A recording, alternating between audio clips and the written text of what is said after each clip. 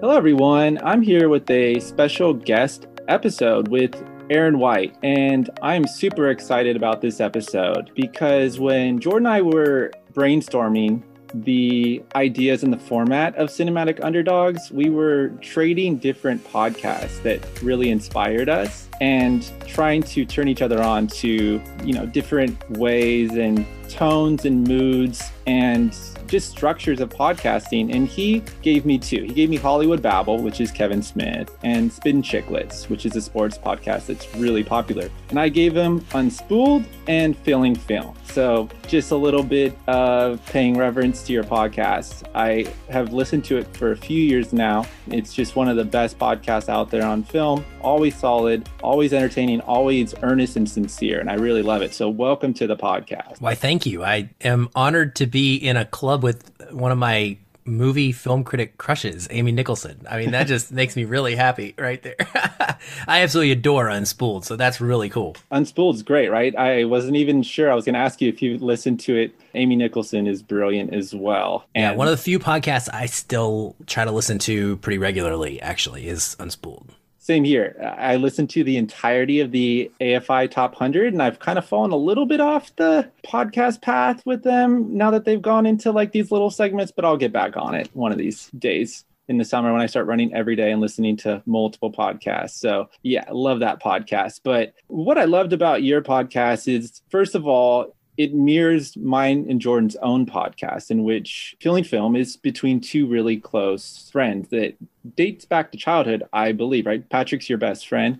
How long have you known him? Yeah, so we grew up together, and I guess we met in somewhere around junior high, Christian camps, Christian church events, and we had like this little group of friends that we would run together with. And I ended up going to high school with him for 1 year out of my high school years. I was in 3 different high schools around the area for various reasons that I don't want to get into, but he and I got really close during that 1 year, and it was really an interesting relationship because we didn't stay connected very much after graduation. I ended up leaving, going into the Navy, and I would say probably a decade. We talk about all the time how like a decade went by before we even reconnected, and we met again via Facebook or something and just started talking and saying hi, and we just kind of fell back into it, and our relationship just immediately blossomed into this thing that it was more than it had ever been when we were in high school even. And so, yeah, it's just grown and grown from there. And it goes way back. And you're right. I think,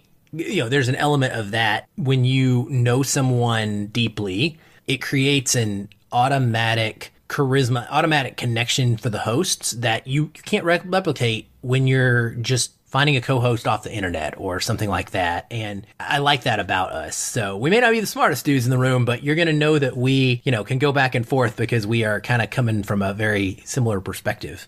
Yeah, absolutely. You just can't fake that rapport that you have with someone you've known so long. And it's very organic between you and Patrick. And what I loved about it was you both emote so much about films. And that's pretty rare, especially amongst guys. And it's just very raw. You're not afraid to be a little vulnerable or show how a movie affects you emotionally, as the podcast name points out. But you stick by that motto, like episode to episode. I've always appreciated that. And those are like some of the most poignant and profound moments of it. So I really love that.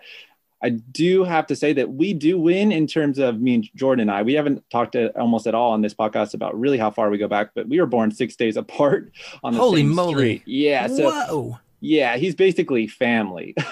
That's very cool. Yeah. Very cool. But why I wanted to bring that up is we've had huge periods as well where I lived in Asia for 5 years and I went to a different college, and we actually didn't even go to the same elementary school for the most part. So we saw each other a lot, but we've had big gaps in our life where we didn't see each other all the time.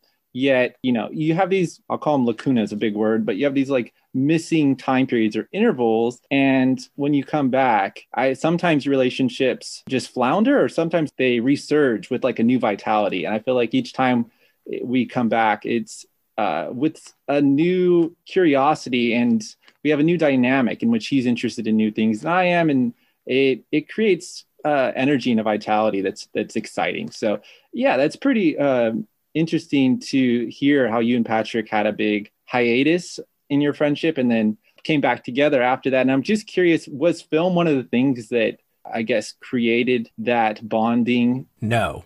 No. No. Okay. Was it military No. experience? No, it was just the fact that we came back together at different points in our lives. He was engaged and he had just come out of a really tough relationship, one of the hardest long-term relationships of his life. He was getting married soon. And I actually was divorced early on. So I'm twice divorced now. And we just sort of, I think, were able to come to each other at a point in our lives where we really needed another close male friendship. And we both are big proponents of male friendship. And we'll call that out in movies all the time because I don't think it's just depicted enough that males can be close friends in the same way that females are usually shown. And you need that. Dudes need that too. And we were able to be that for each other at a time when it was critical. And when you're sharing the deepest points of your heart with someone, it really can connect you to in a way that bonds you. And it just did that for us. And eventually, the film thing kind of came out of that. Do you want to hear that story about how film? Okay, so I will go into that story. Film for me has always been a part of my life. I've always been a movie lover, but I've always been a lover of all things. In fact, I'm a bit obsessive to the point where I can't ever do anything like partially. I have to go all the way into my interests. Dangerous and problematic at times. Video gaming was probably my bigger lifelong interest. I wanted to do some video game review writing in the early 2000s when I was a young adult. That was really my goal, was I really wanted to get into that world. And that transitioned into the late 2000s. I started a movie blog. I'm trying to remember what it was called. I wish I knew. I have it bookmarked somewhere, but it had a interesting name with geek in the title or something. But the Critique Geek, that's what it was. It had to rhyme. It had to be a rhyming because I was like all about rhymes and cuteness. So it was the Critique Geek. I still like that, by the way. And I just started writing movie reviews and just randomly. And I don't know how good they were. Probably fine. They weren't anything special. And I enjoyed it. It was just for me. It was a good time. And that kind of fell off. In early 2010s, I discovered podcasting. So I kind of came late to that. And I found a podcast locally here in Seattle, one of two podcasts that really got me started. One of them was based out of a church at the time called Mars Hill Church, no longer exists. Mark Driscoll was the pastor, has gone on to other things, but this person named James Harleman was an associate pastor at this Mars Hill Church, and he did a film podcast series called Film and Theology. And he would take a movie and he would break it down from a theological perspective. And I found that supremely fascinating. It was something that interested me because of my own faith and then my love of film. And I started just binging his episodes as well as Film Spotting with Josh Larson and Adam Kempenaar. And those guys would get me through a very long commute that I had at the time. And what I loved about their podcast was I would find myself talking to them as I was driving down the road. I would just chime into the conversation as if I was there. And I realized that that was the kind of show that I gravitated toward, the kind of connection that the hosts had that brought me in as if I was right there in the room. And so, I would share these with Patrick over time here and there, and we would talk about movies. And really I think it was 2015, we decided we wanted to go through a TV show together. And we decided we would go through Battlestar Galactica because we'd never seen it.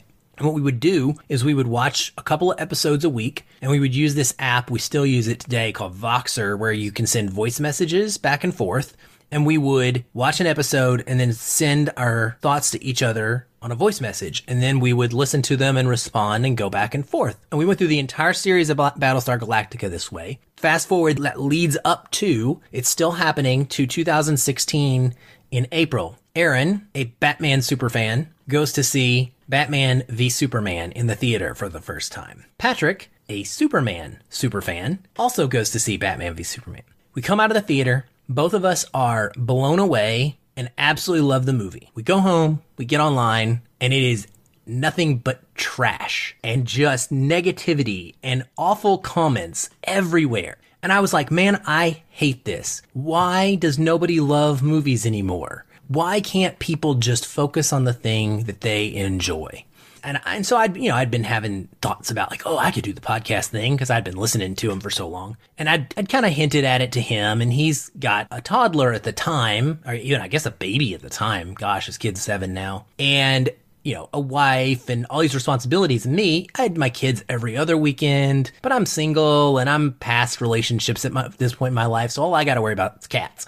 So I got all the time in the world. He didn't. And eventually I kind of talked him into it. I was like, let's try it. Let's just record something and see what happens. And so we did. We just kind of got on the mic with this idea that we were going to intentionally tell people why a movie was good. That was how we started. And we started with Batman v Superman. And it just kind of caught fire from there. And like I think all podcasts that are long running will do, over the past 5 years that we've existed, we have evolved. There have been changes to the format and to the focus a little bit, but our heart of our podcast has always been what you called out there. And that is, we're never anything but sincere. We're going to be honest and we're going to be open about our feelings and how we react to a movie emotionally. Sometimes that's going to be the overwhelming crux of our conversation. And we're never going to talk about the cinematography or the acting or the sound design. And sometimes those things are inherently important to the emotional reaction. I think that that's actually a critical element of sports films, good sports films in a lot of ways. And so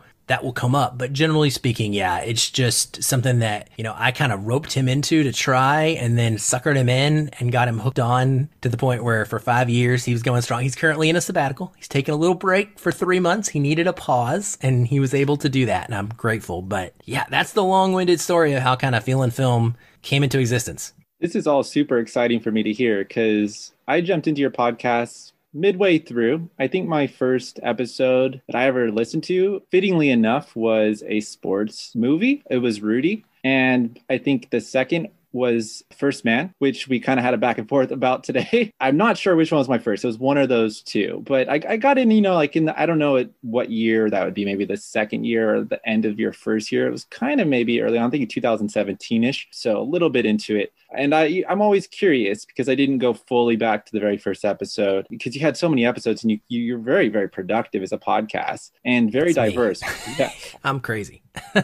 You are. And just so everyone knows, I think you're on 3 or 4 straight days of podcasting today. Yeah. Well, I'm in the middle of a 6 out of 8 day stretch, including the guest appearances I'm doing. So yeah, it's a lot and I'm going to need a break over the next weekend, but I love it. I mean, I don't know what to say other than for me, podcasting is my thing. It has pushed video gaming to a minor hobby for me. Reading has fallen off. There's a lot of other things I like to do, but movies and podcasting and the ideas of like, I want to create a new podcast. I mean, I can't tell you how many ideas I've had that I haven't acted on. I, did a 1-season podcast in the video game world last year that was really cool. I was able to interview a whole bunch of personalities in video game journalism and video game development, kind of get my feet wet and dip my toes in and realize pretty quickly I couldn't sustain it. But, I really enjoy talking mostly about movies. It's a blast. And so I don't produce content. I hate that word, but I don't produce content just to do more, but I do more because I want to talk about everything. And if I had all the time in the world, that's how I would operate. Yes, I'm the same way too. It's the impetus behind the podcast is to explore things deeper, to have a purposeful conversation with friends, with peers, and to make some sort of, I don't want to say tension or suspense, but give it an importance and significance that pushes you a little bit, right? There's a level of, I don't want to say theatricality, but heightened cognitive performance and creativity, I think, that happens when I'm in a podcast mode because I know I'm on the spot a little. And I love that. I love that excitement. It gives something to my, cognitive energy that really boosts me.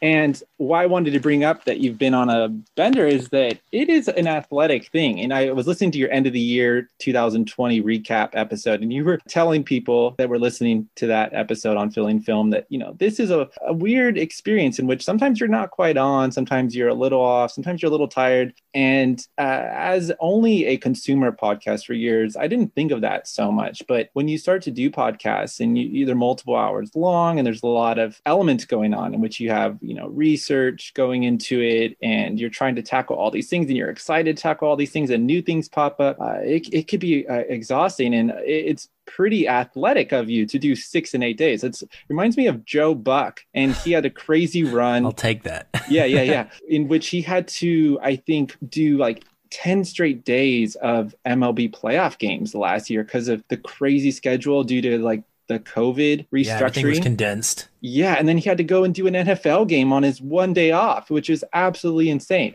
And I just love those stories. I love people who speak and who use like rhetorical flair as their performative art. And whether that be a radio host, a sports announcer, podcast host, even a like TV host like Carson Daly. When I grew up, I've always been attracted to that. So that was one of the key motivations for myself to experiment with the podcast form. So I really enjoyed hearing about the genesis of Feeling Film and your, I guess, coming of age into the world of podcasting, from video games to church groups dissecting films, which was really interesting. I was wondering if you watched Aronofsky films during that, or like if you just watched whatever, and you had a really flexible. One of the cool things about Film and Theology and this particular group, there's a couple Film and Theology podcasts that I am guest on and I actually still listen to. The great ones, or the good ones, I guess I would say, is they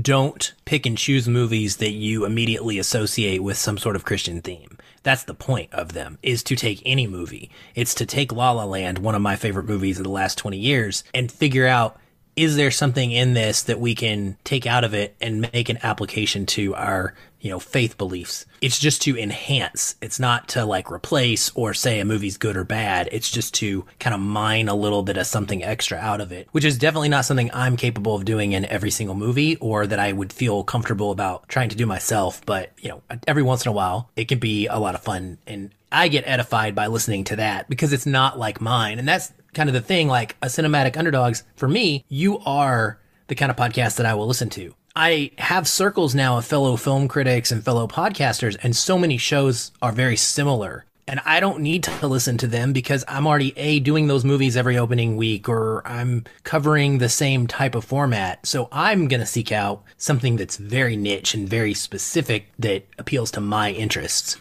which is what I love about your show, is that it hits one of my own personal interests so hard.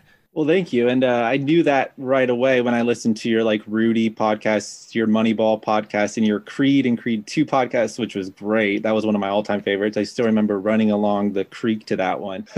And just your enthusiasm for that movie was mirroring my own like day after high after seeing that film in the theaters. And I do appreciate, I was kind of hoping you would say that theological dissection of films was looking at movies that were completely secular, like La La Land, or, well, let's just throw another one out there, Titanic or something, right? Because I think that's a more interesting project because it's not handed to you. And I was thinking of my last guest, which was Justin Koo, and he talked about how he appreciates art house cinema and cinema that's really enigmatic, and there's lots of mysteries that are there to unpack, like say Bergman or Antonioni. But on his podcast, he does blockbuster tentpole films because there's more freedom to unpack what you can. And there's more creativity there. And by taking things and finding things where it's not actually presupposed or already implanted,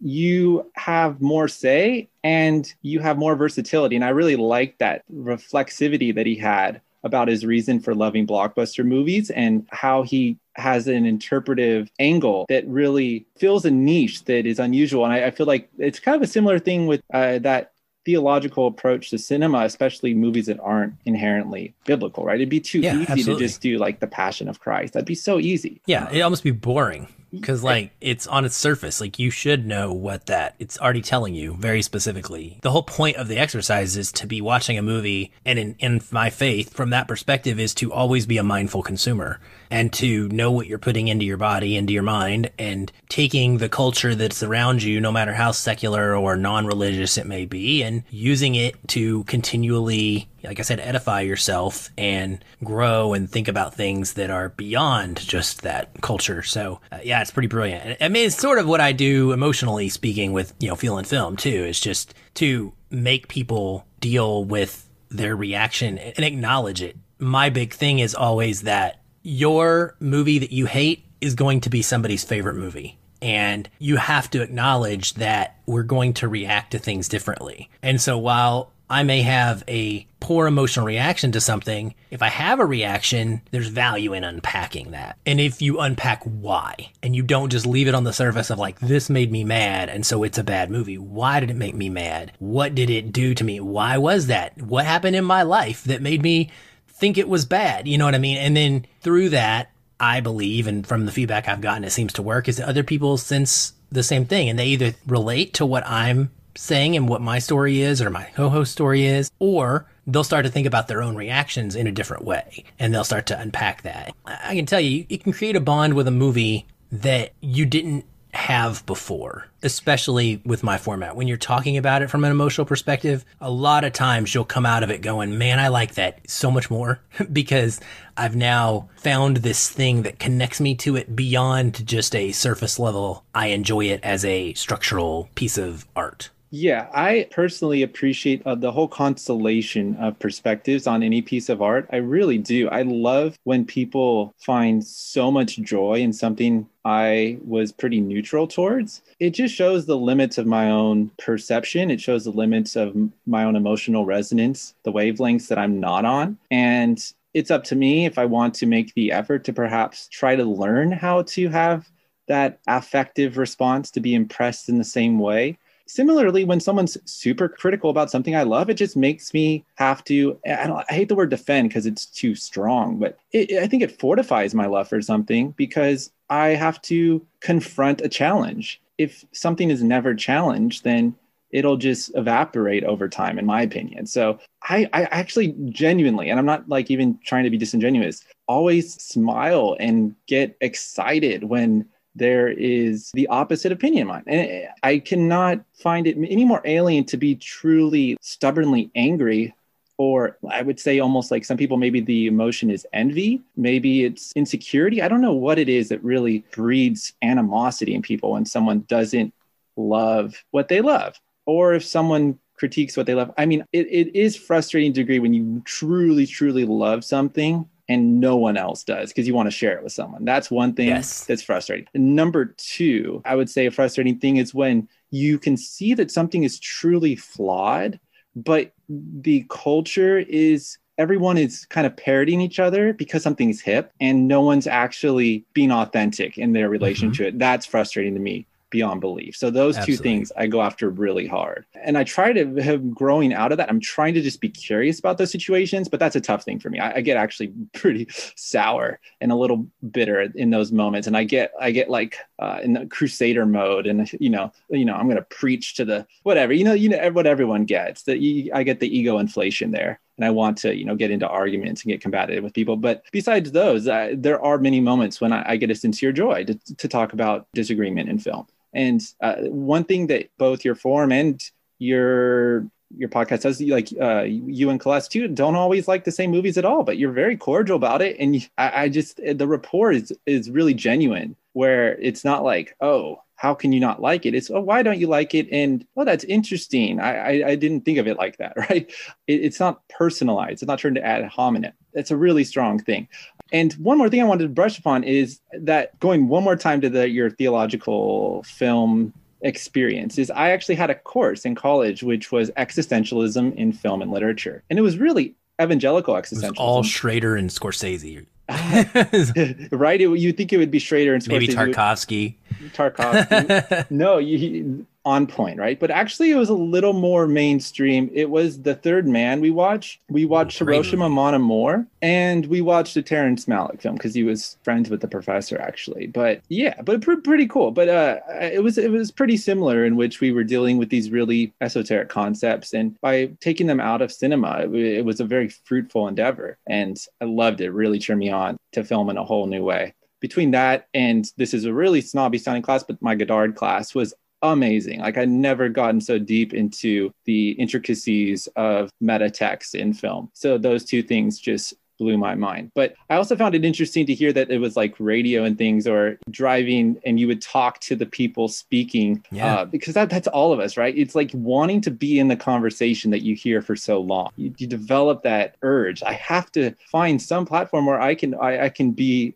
in this. I can collaborate. That really, I think, it has to like have a little bit of agitation for a little while, I think, to really get the passion to put in the effort to do something like a podcast for as long as you've done it, which is you're at, I believe I looked it up, 273 episodes, which main is, episodes. Yeah, that's main. That doesn't count like we had a bunch of mini-sode labeled and then all of our like FF plus side content that we do. So yeah, I mean, I've well over 400 actual episodes. That is unbelievable. That is extremely prolific. And you do post-production, you do edit, you clean it up, which I do it all. So yeah, I do it all. I always have. I mean, Patrick's maybe done a handful of stuff over the course of our time, but it's all me with all the editing and all of the production and planning. And we do share notes, taking responsibilities at times, but it's a lot of work.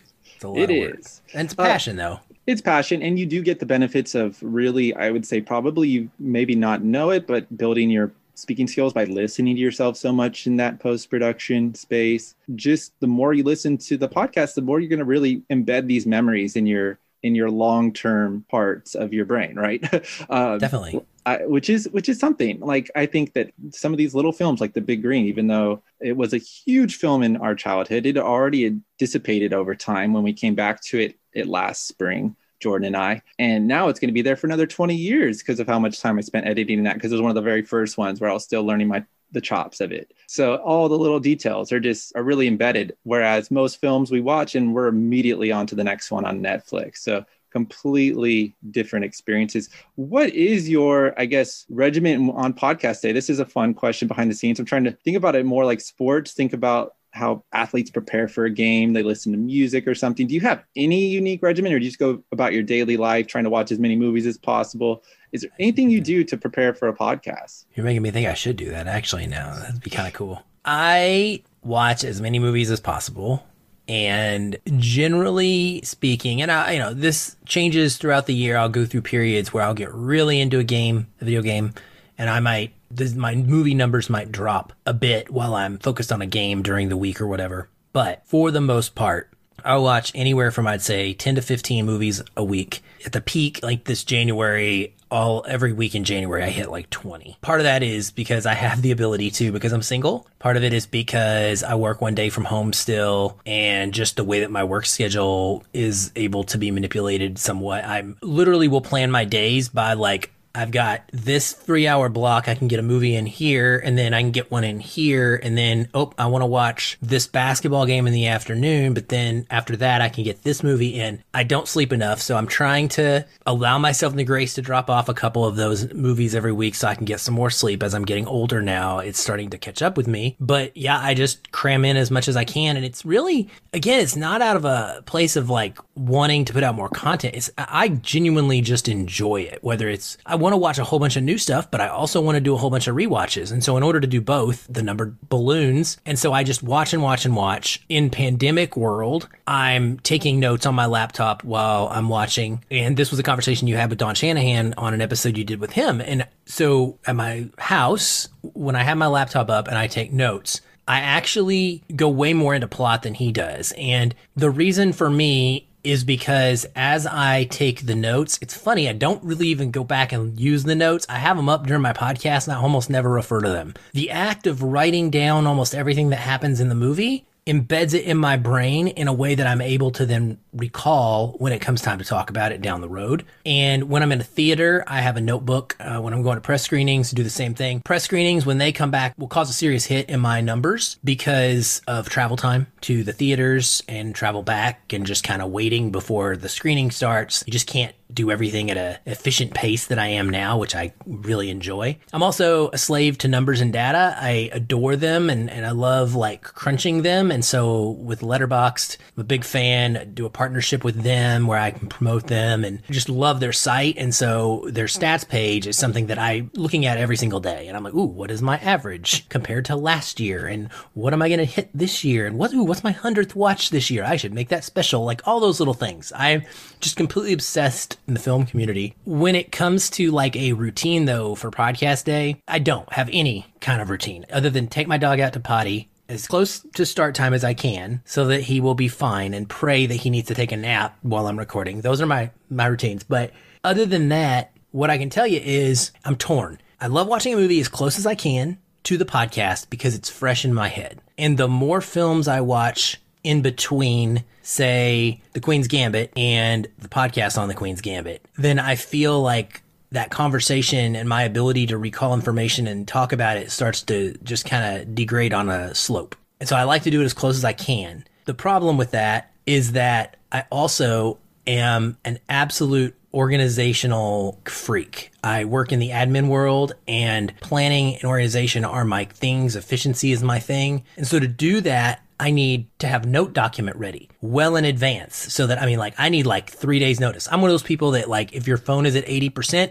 it's dying. It is freaking dying. Find me a charger right this second. And I get anxiety because my phone's at 80%. I mean, it's not natural. It's not probably good or healthy, but it is what it is. But I'm like that with this too. Like, I need to have those notes ready to go 2 or 3 or 4 days in advance. That conflicts, obviously, with the side of me that wants to watch something at the very end. So I'm always kind of going through this internal battle with the movies that I watch and the planning. I use documents. I have a massive spreadsheet for my podcast hosts and I that plans out midweek. You know, these are the screeners I've requested. These are the ones that have come in. These are the expiration dates when you got to watch it by. There's a ton, man. And it is not for everybody. It really is not for everybody. I recognize that I'm incredibly lucky to be able to have the free time that I do to put into this, but it's definitely where I get the most enjoyment in my life outside of my kids. All of this absolutely fascinates me. I love to hear about this stuff, to hear about the spreadsheets, to hear about your love of stats. It shows a new space for movies that we never really thought of before to this degree. And it's the digitization of our cataloging of things, which is something we love in multiple fields. And we love it in sports. We love stats in sports, right? You can get in any sports group and they're going to argue and debate all day various stats from years ago. Like, look at this stats of Michael Jordan's MVP season versus Kobe's MVP season, blah, blah, blah, right? And I just was having fun here that this is a sports podcast and thinking of your letterbox interest in the stats every day and trying to conceptualize a sort of fantasy letterbox league somehow of like which movie's going to get the highest ratings and things like that. That would be amazing. There is one on Box Office. It's called FML, a Fantasy Movie League, and I was involved in it for several years when it first started. I would give out Fandango gift cards in our Facebook group for that league. The problem was it got to the point where there was a high-level game where if you were able to read the latest data report that came out like on a Thursday morning right before the quote roster locked, then you would be able to beat anybody that was just playing casually. There was no way for it to actually be fairly competitive that way, and that is what turned me off. Whereas, like, you know, I'm not going to lie, we're recording right now. I have some tabs open with information and my notes. I also have a tab open tracking my fantasy basketball team because I want to see my stats, right? And so that's more of like you set it in a week and you forget it, and then whatever happens, happens. Fantasy Movie League, unfortunately, wasn't able to really be like that, and I fell off of it. But yeah, something like predicting letterbox rate. Don't even say that. Don't get me excited about something like that. I'm just time. No time, but I know you're now going to be brainstorming on every like ounce of free time you have of like how to make that work. I think that there's something there, but it's still percolating. It's not quite emerged in my mind how this would come into fruition, but I think we're on to something. But I really also liked hearing about your defense of taking notes of the plot, because you could throw away that paper, right? I totally understand this. It doesn't matter that you're retaining this for the greater good of the world or even of yourself, because as Don said, all this stuff is on Wikipedia now, basically, or somewhere. But the act of putting in the effort of writing it down, as I was saying just a minute ago, the act of editing a podcast embeds things into your long-term memory. And that is priceless. That is something you cannot shortcut. And so as much as we could shortcut so many things, and you seem like you're interested in that to a degree, which we all should be, because efficiency is a good thing. It could have its downsides. Too much efficiency, and you start to like lose your savoir for the pleasures of life. But efficiency also allows you to optimize how much time you can experience pleasure, because you organize your time well, so you can do the things you love. So it's a weird trade-off. I was wondering, have you ever heard of Tim Ferriss or his podcast? That doesn't sound familiar, no. Mm-hmm. He's a totally different realm, but he has this book called The 4-Hour Workweek, and it just reminded me of some of the things you were saying. He's really into biometrics. So he gets into really like biologically tracking things, but he's also into just creating a schedule that is hyper efficient, but it sounds like you're already on the same parallel path as him, so you don't even need to. I was just curious if you were aware, because he's like the famous kind of. No, but I'm gonna have to check that out. It is a trade-off, though. It's a trade-off, like, because I don't get to enjoy every single movie I watch because there's so many movies that I'm crunching in, and because when I'm taking notes for some of them for podcasting purposes, I don't get to just sit back, turn up the surround sound, put my arms out, and just enjoy it and take it in, because you have to be engaged in a different way when you're taking notes. And so there is something that you lose in the experience that way. So it is not a perfect thing. There's no perfect way to do it. And you always kind of have to be aware of, I think, when you're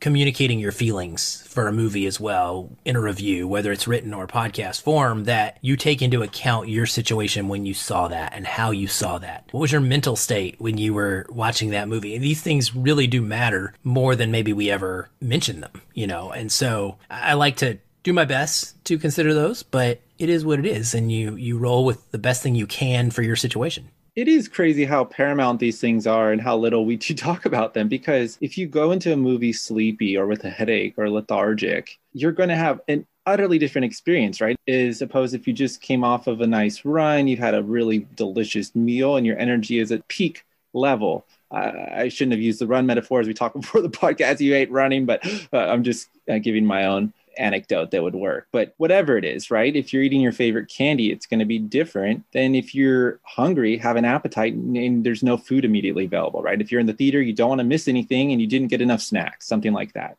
Whatever it may be, our emotional disposition, it has a huge impact on our experience. That's why many people and us who rewatch and experience art multiple times, you will be able to track that maybe I just wasn't in the right space because I just watched this thing again and it was amazing, right? Maybe I rushed it. Maybe I was cramming too much at that time.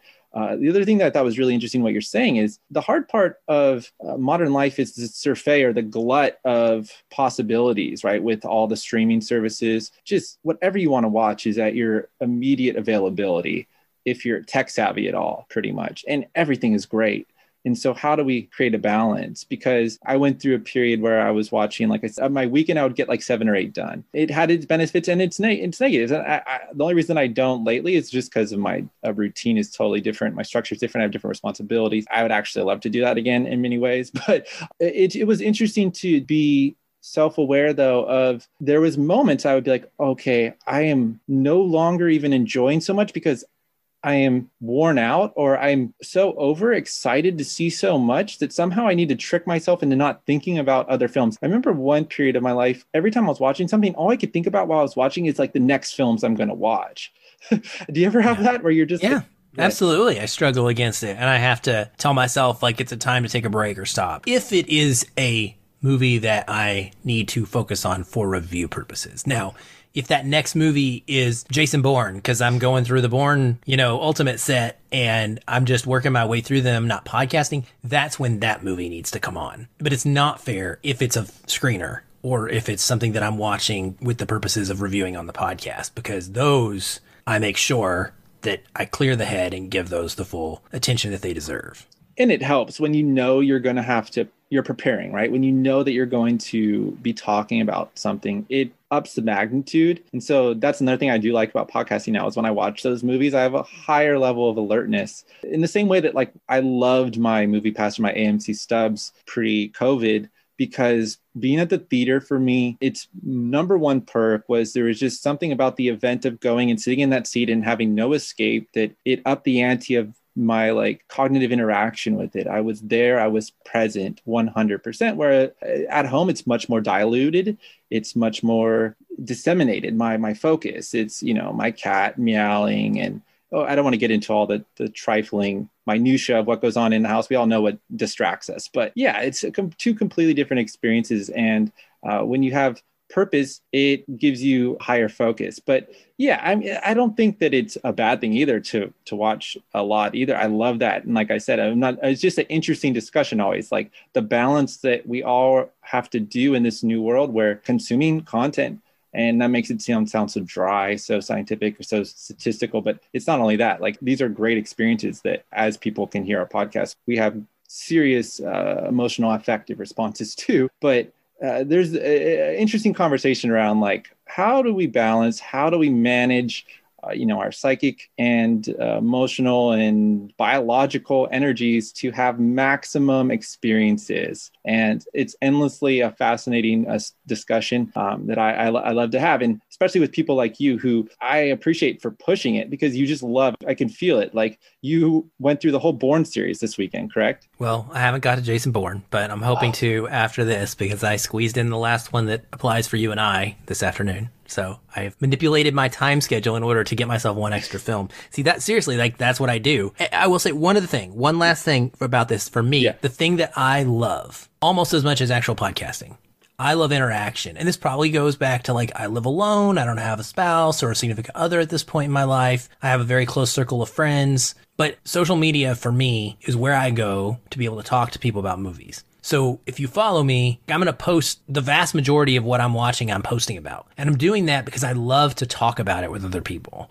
And that's also why the Feel and Film Facebook group exists, is for people to come, and whether you watch 15 movies a week like I do, or whether you watch one movie a week, come post about the one movie you watched. Guess what? If it's Tron Legacy and you just watched it for the first time and you're like, wow, that's a freaking cool movie, you can post about it. People are going to want to talk to you about it. And that's what I love. I love engaging with people and having those conversations. And so I'll go on a string of thematic purpose. Like, that's how I usually end up doing things. Or sometimes it'll be tied to an actor or director, but a lot of times it's thematic. I'll watch one erotic thriller, and then, like, there's like 10 or 15 erotic thrillers I got to go through. And people will see me posting about them, and that will trigger something in them. And they may go check out something that they find interesting, or that their attention was drawn to. And so it's like being able to share that with people, that communal experience, and then just have the conversations about what did other people think about this movie. To me, that's like the highlight of my day every single day.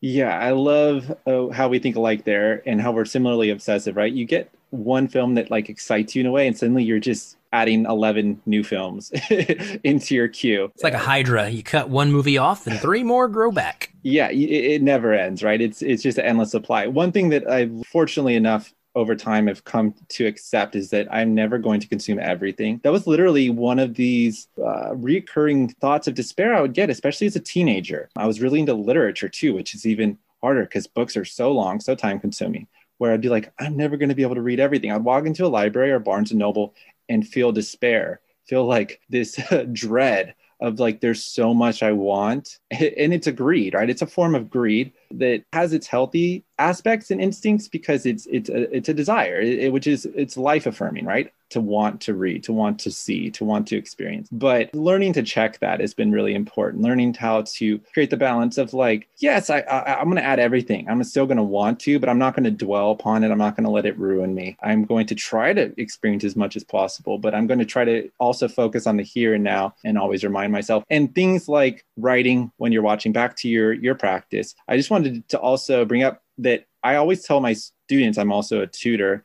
and a lit tutor, a reading tutor, that even if you underline a book or if you write tiny notes that are completely gibberish, there are really profound and significant neuroscientific studies already that show salient results of this weird relationship between, like, you using your hands, digital dexterity, and mental awareness or alertness. So I do think that's interesting too. The act of our hands doing something, whether it's crocheting, keeps our mind more focused. Yeah, maybe not cool, right? If you're texting, that's probably the one thing you don't want to count.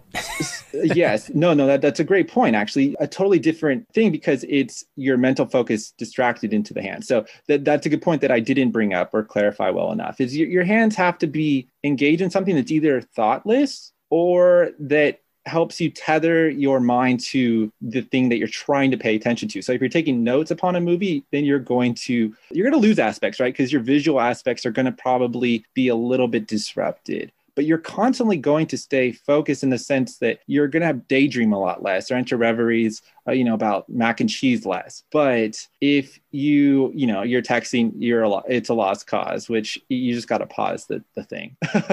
That's the bane of everyone's existence. And, it's hard, because as we both like to be, like, we like to talk about films too and stuff, and we like to be engaged. Like, Letterboxd is really engaging, great conversations. Your Facebook's group's interesting, right? So it's just always, these are hard balances that we're all adjusting to and learning on the go. So this has been really great. I'm glad we've gotten some insights into both the history of filling film, which I've always been curious about, and your personal routine and regimen. I want to segue now to one of my most exciting parts of this podcast, and it's your top 5 sports movies. And I know you love sports movies. I've known it since I listened to the Rudy episode and the Creed episodes. I know you're excited to get into these. So I'm just going to hand the mic over to you and let you start. All right, cool. Well, yeah, I'm very excited about this. I have long considered a podcast that does exactly what you guys do. So when I discovered that you guys were doing it, I was really excited, a little bit sad, because I was like, well, that takes it out, now it would not so cool if I do it. But, it's awesome that it also takes that off my plate and I get to enjoy it and consume it. And I still get to be a part of it like this, which is cool. So thank you for having me on. But yeah, absolutely. I love sports. And, even as video games for me being a big thing that I've always loved, the reason you just hit on it when you were talking about books and consuming them and how long they take. A movie is 2 hours. I can get a full breadth of a story and experience it in 2 hours or whatever the time frame is. But it's less than like 20, 30, 40, 60, sometimes 100 hours in a video game, right? Sports is my secondary thing, and I have always been a humongous sports fan. I do not have a history of really playing sports. I played some tennis in high school, but I wasn't really good at tennis. I played baseball coming up through about junior high, and I was, fine, whatever. But I was never an athlete in any sense. But I've just always been a hardcore fan of pretty much all sports at some point in my life. I feel like I've enjoyed. First of all, college is my thing. So I grew up in the South. I'm from Arkansas. And so for me, college sports, my connection to Arkansas sports, that will always be more powerful than any professional team that I root for. Even the ones that I've rooted for professional teams going back into my childhood, I would root harder for the women's Razorback gymnastics team than I do for the Los Angeles Lakers championship that happened last year. Even though I've been a Laker fan since the Magic days, right? It's just a thing. I watch every single Arkansas basketball game of the year, typically everything that's televised that I can get my hands on. They have baseball games they're playing right now. They're in the 3rd game of the season in a major, amazing tournament in the college baseball season. And I would be, I'd have that up if I could somewhere, but it's not televised for me without paying for some stupid thing. Anyway, point being is love college sports, love all sports. So the sports movie, creates this incredible mixture of that experience. And for me, you're going to find on my list, it's interesting. I was listening to some of your other guests and listening to their lists. And I love that because it's fascinating to hear what different people gravitate towards. A lot of times you can kind of tell there's a style that people like. Don Shanahan gravitates towards films that he grew up with, films in the heartland where he's from, etc. That's not me.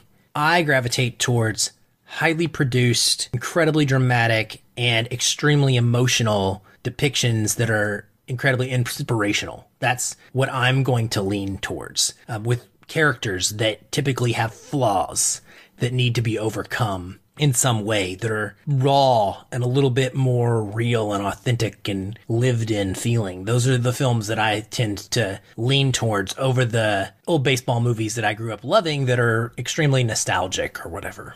So that being said, let's get into my list. I got a lot. The other thing about me, I'll just preface this, is I cheat. So I'm feeling film. We have bonus content we do. Sometimes our like top 5 whatevers. I don't ever have 5. I'm terrible cheater. So I've cheated like crazy for this list too. I'm going to start with an honorable mention. The honorable mention is going to be my favorite sports documentary of all time. And this is tough because I could list like 10 that I love equally. That's how I am. But the one that I want to make sure people know about, in case they've never heard of it, just in case, is Free Solo. So are you familiar with this film? Oh, absolutely. I watched this film with my palms sweaty for the entire time. Good. I was literally screaming in the theater with the 2 other people that were in it. Amazing. Okay, good. That's how mine was too. I only had like a couple people in it as well when I saw it in IMAX. And this is the thing. I've never rock climbed. Well, I lied. I have rock climbed once in my life. Never free solo climbed, of course. But I'm not like a rock climber. I enjoy hiking. But this was one of the most fascinating things I've ever seen in my life. It follows this guy, Alex Honnold, this incredible free solo climber who climbs these gigantic rock faces with no ropes. That's what it means. It's just his hands and his feet. If he falls, he dies. And most of the people who do this for a living, for a hobby, do die pretty young, in their 30s, 40s, whatever. They don't usually make it to their old age because they just have a passion for this, and it's that dangerous. You fall, you die. And so I was fascinated by the mental aspect of this movie and getting to know this guy and how he was balancing a newfound love of his life with his love of doing this incredibly dangerous task. And in this movie is all about him conquering the biggest, baddest thing, right, that's out there. It's filmed and directed by Jimmy Chin and his wife, Elizabeth Chai Versahali. And Jimmy Chin is famous because he's a climber himself and famously made a movie called Meru, also one of my favorite movies, where he was climbing this mountain with a couple other people. One of them gets hurt on their first attempt, almost dies, has fatal injuries. Jimmy then gets caught in an avalanche, somehow miraculously survives. They get this guy healed up just enough in 5 months to go back and do it again, and they actually make the summit. It is insane. It's kind of stupid to a lot of human beings to like see what these guys are doing, but his imagery and his ability to mix, like you can tell it comes from the passion of doing the task, doing the climbing himself. And when he's able to transfer that into this just incredibly immersive, gorgeous cinematography, it's unlike anything I've ever experienced. And so Free Solo, for me, the IMAX was mind-boggling in a way that I just never, ever thought was possible sitting in a movie theater. I'll admit, I was able to interview Alex Honnold. And so that then just sort of elevated it because I got to know him a little bit and talk to him. It's on my podcast, so it's on Feelin' Film. If you want to search for Alex Honnold, you can find it. But it was great. And I just have so much respect for the type of film. I don't even know that I agree with them. Like on a moral or ethical or whatever you want to say, I don't know that I think it's the right choice for him if I was making the choice for him, but I'm not him. He's risking a lot to do it, but it blew me away. So I had to mention Free Solo, and I didn't want to take up one of my 5 spots. No, So, I'm so glad you mentioned that. And I remember listening to the episode with Alex Honnold, and I totally forgot about that because I'm so obsessed with him. I listened to him on every single thing. I'm like a smart. Alex Honnold. I do too now. Yeah. Now that I knew about him. I find his psychology mesmerizing, and the debate in the film of whether he sort of blunted his fear segment of the brain, right? To like forget the actual name. It's like, is it the medulla oblongata? I think it is the medulla oblongata. Yeah. Yeah. Waterboy's not on my list, so don't worry. The interpersonal ethics of his relationship with his girlfriend slash now fiance, now wife. Yeah. They got married. But it was so intimate and so real and raw in that movie, and how that affected what was a very unilateral pursuit where he didn't have that moral dilemma because no one really cared about him in that way. He had really interesting also parents, because his parents are extremely supportive and pretty adjusted, his mother at least, yet she seems to be okay with it in a way that I can't imagine almost any other mother being. I actually asked him that question in the podcast too, and I don't want to give away what he said, but because I want people to go listen to it. But I asked him about, Jimmy Chin as being, a great friend of his, and there's all these people that are positioned to film his eventual attempt at this climb once he makes it. And they had to come to Jesus because they had to acknowledge that they were there in a way that was to capture this cinematically and to let Alex do what Alex was doing. And if Alex fell, they were going to be sitting there filming their friend's death. I mean, I cannot even fathom. I mean, it's so different than any of the sports films that I'm going to talk about, right? Even the biopics, that are dramatic, depictions of things that happened. But this one, just, you're watching it and live. And when you don't know what's going to happen, especially if you don't know the story beforehand, it's like you said, palms are sweaty. You're literally just intensely, your body, you're feeling it in this movie in a way that cinema had never done to me before. So yes. Incredible. Visceral, physiological goosebumps the whole time. But like I said, palms sweaty, on the edge of my chair. And I'm telling myself, I just keep reiterating, this has to work out okay. It's a movie. It has to work out. It's okay. I had my cell phone. I refused to Google search it because I would not reduce myself the tension, but I'm tempted to, because I'm this guy has to turn out okay. But watching Jimmy Chin, but also the whole crew, I don't know the cameraman's name, but there was one cameraman who had his camera set up and he just couldn't take it. He could not take it. And watching him is one of the best parts in the film, where he's just hands on the knees, deep, dry heaving almost. And, by proxy, you feel the moral and just personal affection they have for him, and the loss and the fear they have for him. And it's almost worse for them in the sense that they're not doing it. And once you start to do a physical activity, as terrifying as it is, it takes away some of it. But I'm not trying to reduce anything that Alex Honnold did. It's absolutely super heroic. But the emotional weight that the film crew had to deal with that day was unreal because they didn't it's worse. Yeah. It's easily worse. Yeah, he talks about that. Like, for him, it's just a matter of he gets up a couple times and doesn't, giving away a little bit of the film, but he doesn't quite get there on the day that it was scheduled. He's not right and ready for whatever reason. But the day that he goes, the go day, it just happens. And they're kind of waiting for it. They're just there every morning waiting to get the shots, right? And then the morning that Alex wakes up and he's like, I'm gone. And there's no communication. There's no talking to the film guys. That doesn't happen. He just gets up, his mind is ready, and he goes climbs. And yeah, to like wait day after day to wonder when that's going to happen. And then to have just that feeling of helplessness for him, he's made a decision. Like he's okay with dying if that's what it comes to, but they're not okay with him dying if he was to fall. And so it's incredibly just emotional and psychological in a way that is fascinating stuff. Yeah, it's a modern day like warrior mentality of like, I'm going to accomplish this or I'm going to die, and yet I'm willing to do it. And we don't see that very much in modern temperaments because we have it too good. Our lives are, they're too coddled, and for the better. I'm not trying to say that's a negative, but he's one person who had to put everything on the limit every time he goes to do what he loves, and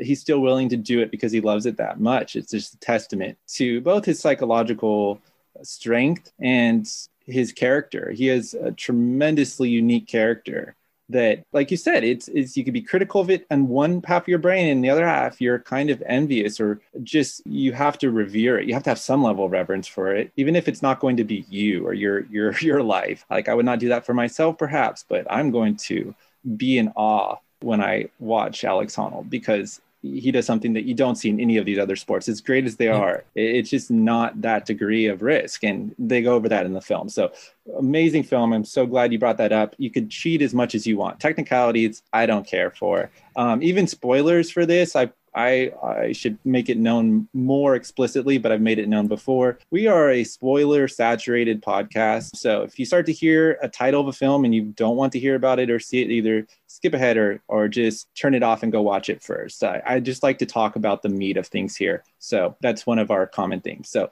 don't worry about that either. You could bring up anything in this podcast. Because, you're interested in film in which you have very immersive episodes that you talk about pretty much everything. And then you have the new ones where I love these ones, but they're like, spoiler free, which they should be because you're trying to talk about topical new films and give your take. And it's a really good balance. We're doing old stuff for the most part. We're doing classics. We're doing a niche genre, so good. We just want to get into the nitty gritty. So I'm now excited to hear, is it now you're getting to the number 5 or any other? No, we're going to go into number 5, but you're going to find some cheating within the 5, but there's 5. Totally okay. There's 5 numbers to go through. So my number 5, I guess, is another extreme warrior of the sports world, and that's Happy Gilmore. And this one is the one, once I get done with this list, you're going to be like, what? But listen, I don't love comedies. I am well known in my circles for being a guy that does not gravitate towards the modern comedy, specifically because I find them to be too raunchy. They just don't hit for me very often. There's a few that I absolutely love going back the years that are like, say, in my top 100, like Christmas Vacation and Groundhog's Day. But the sports version of that for me is Happy Gilmore. And this is the comedy, the one that caught me in my late teens, early young adult years that I watched on repeat over and over and over. The other one that I watched on repeat over and over, well, 2 of them. One of them will be on this list later, and the other one was The Waterboy. That one didn't hold up. I watched that again recently, and it was just like, see, again, like that was too dumb for me. But Happy Gilmore is just a perfect blend of Adam Sandler, not taking it too far and not going overboard, and understanding how restrained humor in a character can be way more impactful and way funnier than the overly crazy nature of some of the characters he's played over the years. And so for me, when I watch Happy Gilmore, I just smile from start to finish. There's something incredibly sweet and charming about it. And it is the type of movie that works well as a time capsule. Some comedies just don't. Comedy specifically, like, it's really hard to capture what's funny in culture in one time period and then it still be funny to that culture in another time period. But Happy Gilmore doesn't really do too much with the world around it in a way that is necessary to the film. And so you can watch it today and just totally love it without the product placement screwing everything up or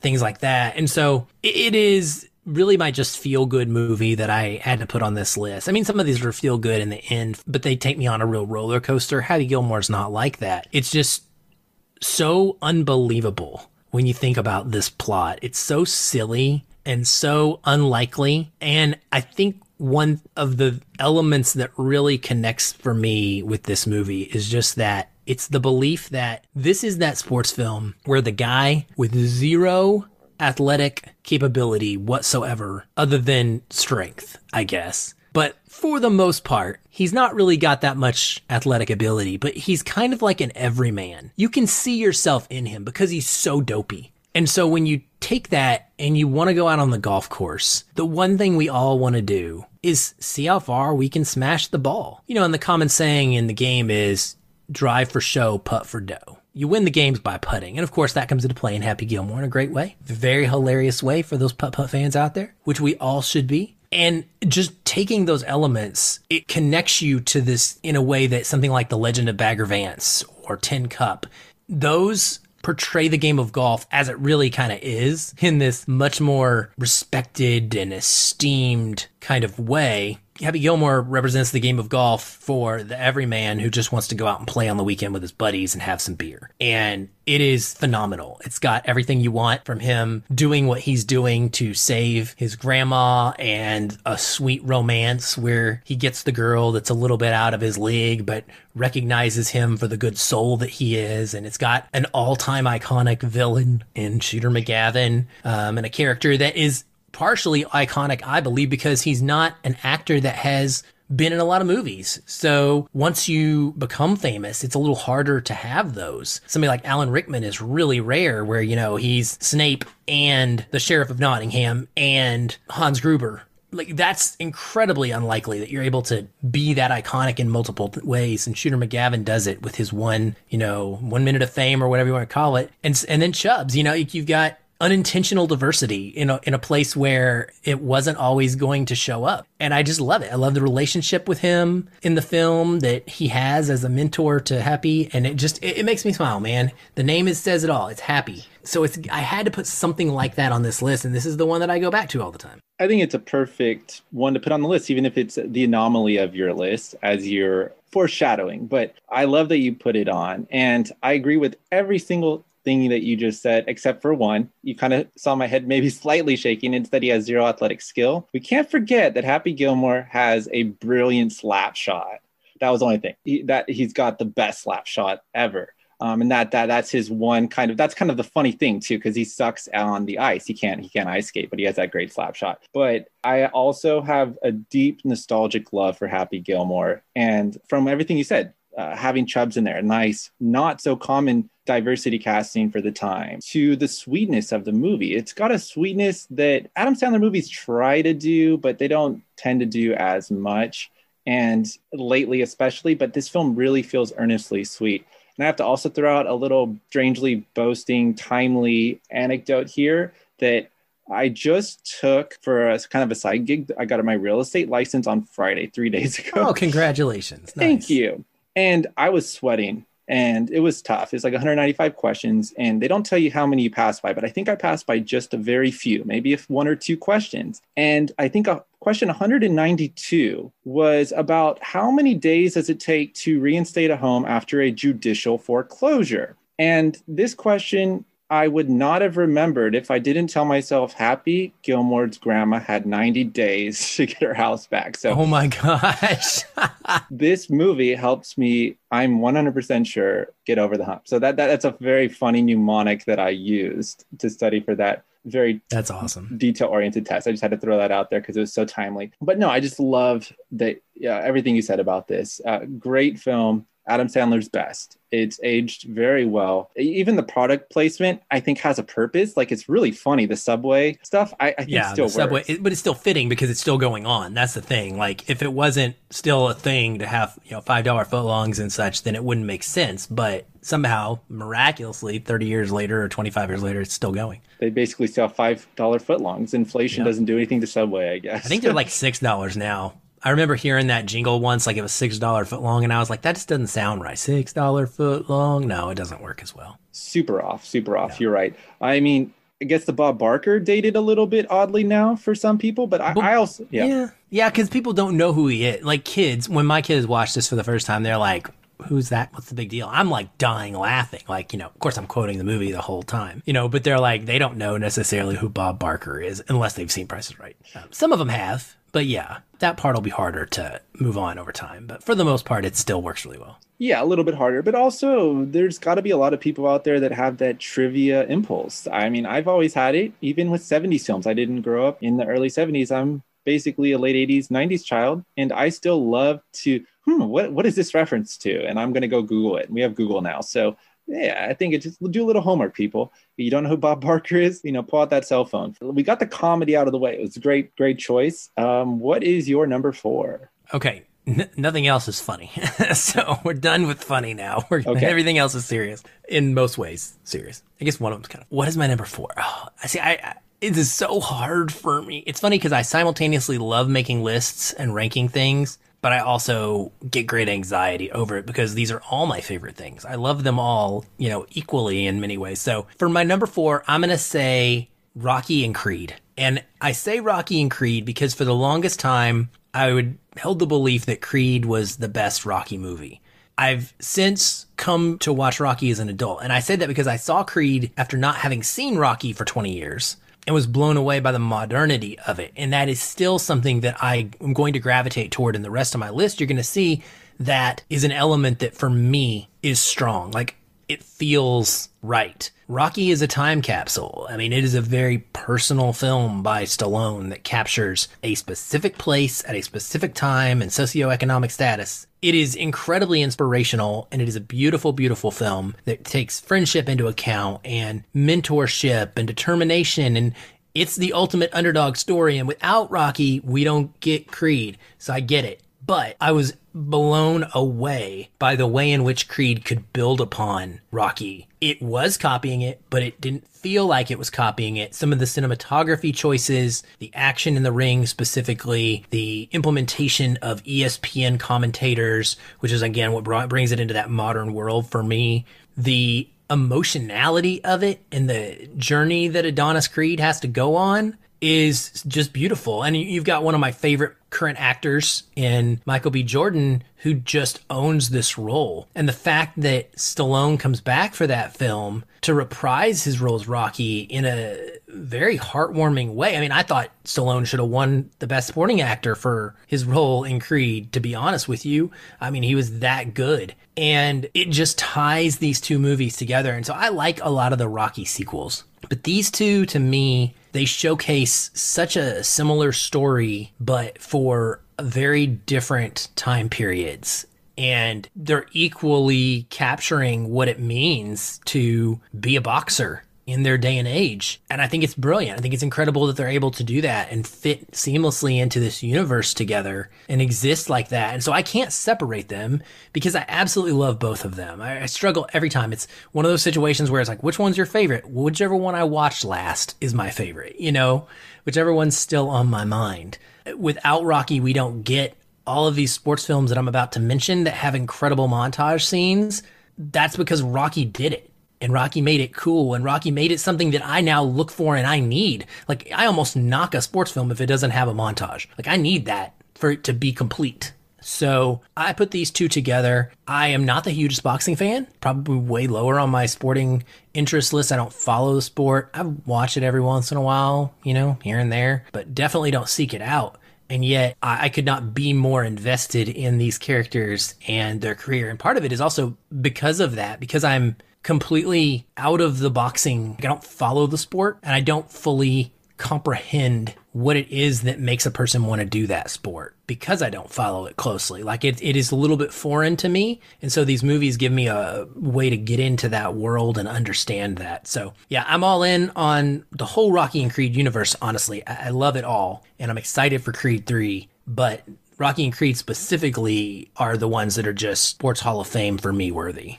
Hall of Fame sports films, no doubt. And I'm in the same boat. I'm not a huge boxing fan by any means, but as we're going to get into today with our, let's say, main event film, The Queen's Gambit, it's a great sport to depict in film because it's one-on-one. And so you could really build up those singular characters. I mean, there's different pros and cons to different types of sports, right? Because I love the team camaraderie, the building the solidarity of team. But I really also love those individual sports because I like that you can get really into the psychology of one person. And everything you said is definitely on point. What's so great about Creed is that it follows the formula of Rocky pretty much to a T, as you said, but it doesn't matter. It delivers so well and the performances are so strong. You know, Ryan Coogler's direction is perfect. It just hits every single beat it needs to hit. And it also has, like you said, some modern updates within the mold, right? It doesn't try to break the mold. But it's very different in the sense that Stallone in Rocky, right, is a poor up-and-comer, whereas in Creed, it's a little bit different. Michael B. Jordan is well off. His father was a successful boxer, but he has different obstacles, right? And so they both have challenges that are equally significant, but they're different. And so I just think they're two perfect capsules of two different socioeconomic worlds, two different communities, two different individuals. And they both feel raw and authentic. And I even really love Tessa Thompson's character with, her hearing problems, and she's fully fleshed out. She's not just in mini sports films, the pretty lame, spouse or a girlfriend that gets a few scenes. She has a full character that's complex. And I think that is a testament to the film.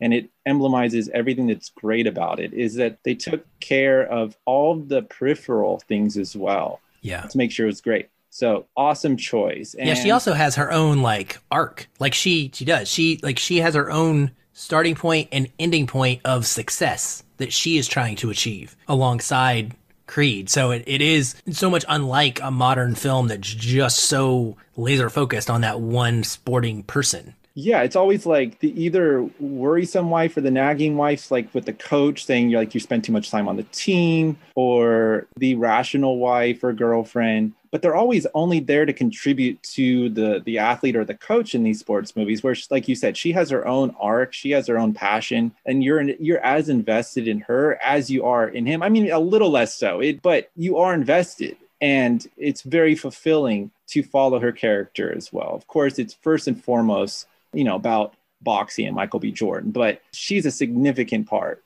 You can't take away from that at all. They do a great job with that. So let's just keep the ball rolling. What is your number 3? My number 3 is Ron Howard's Rush. This is a film that I adored and has always been a 5-star film for me from the first time I saw it. But this most recent rewatch, kind of just to solidify what was going to be on my top 5 for this podcast, happens at a time when just last year, I actually kind of discovered for real and became a fan of F1 racing. And so I got to watch this with the eyes of someone who spent last year obsessing over getting into the F1 sport. I watched almost all of the races last year, watched a couple of great Netflix seasons of this show called Drive to Survive that followed the previous 2 years of F1. And so I was able to kind of almost immerse myself in 3 full years of the sport in a very condensed time.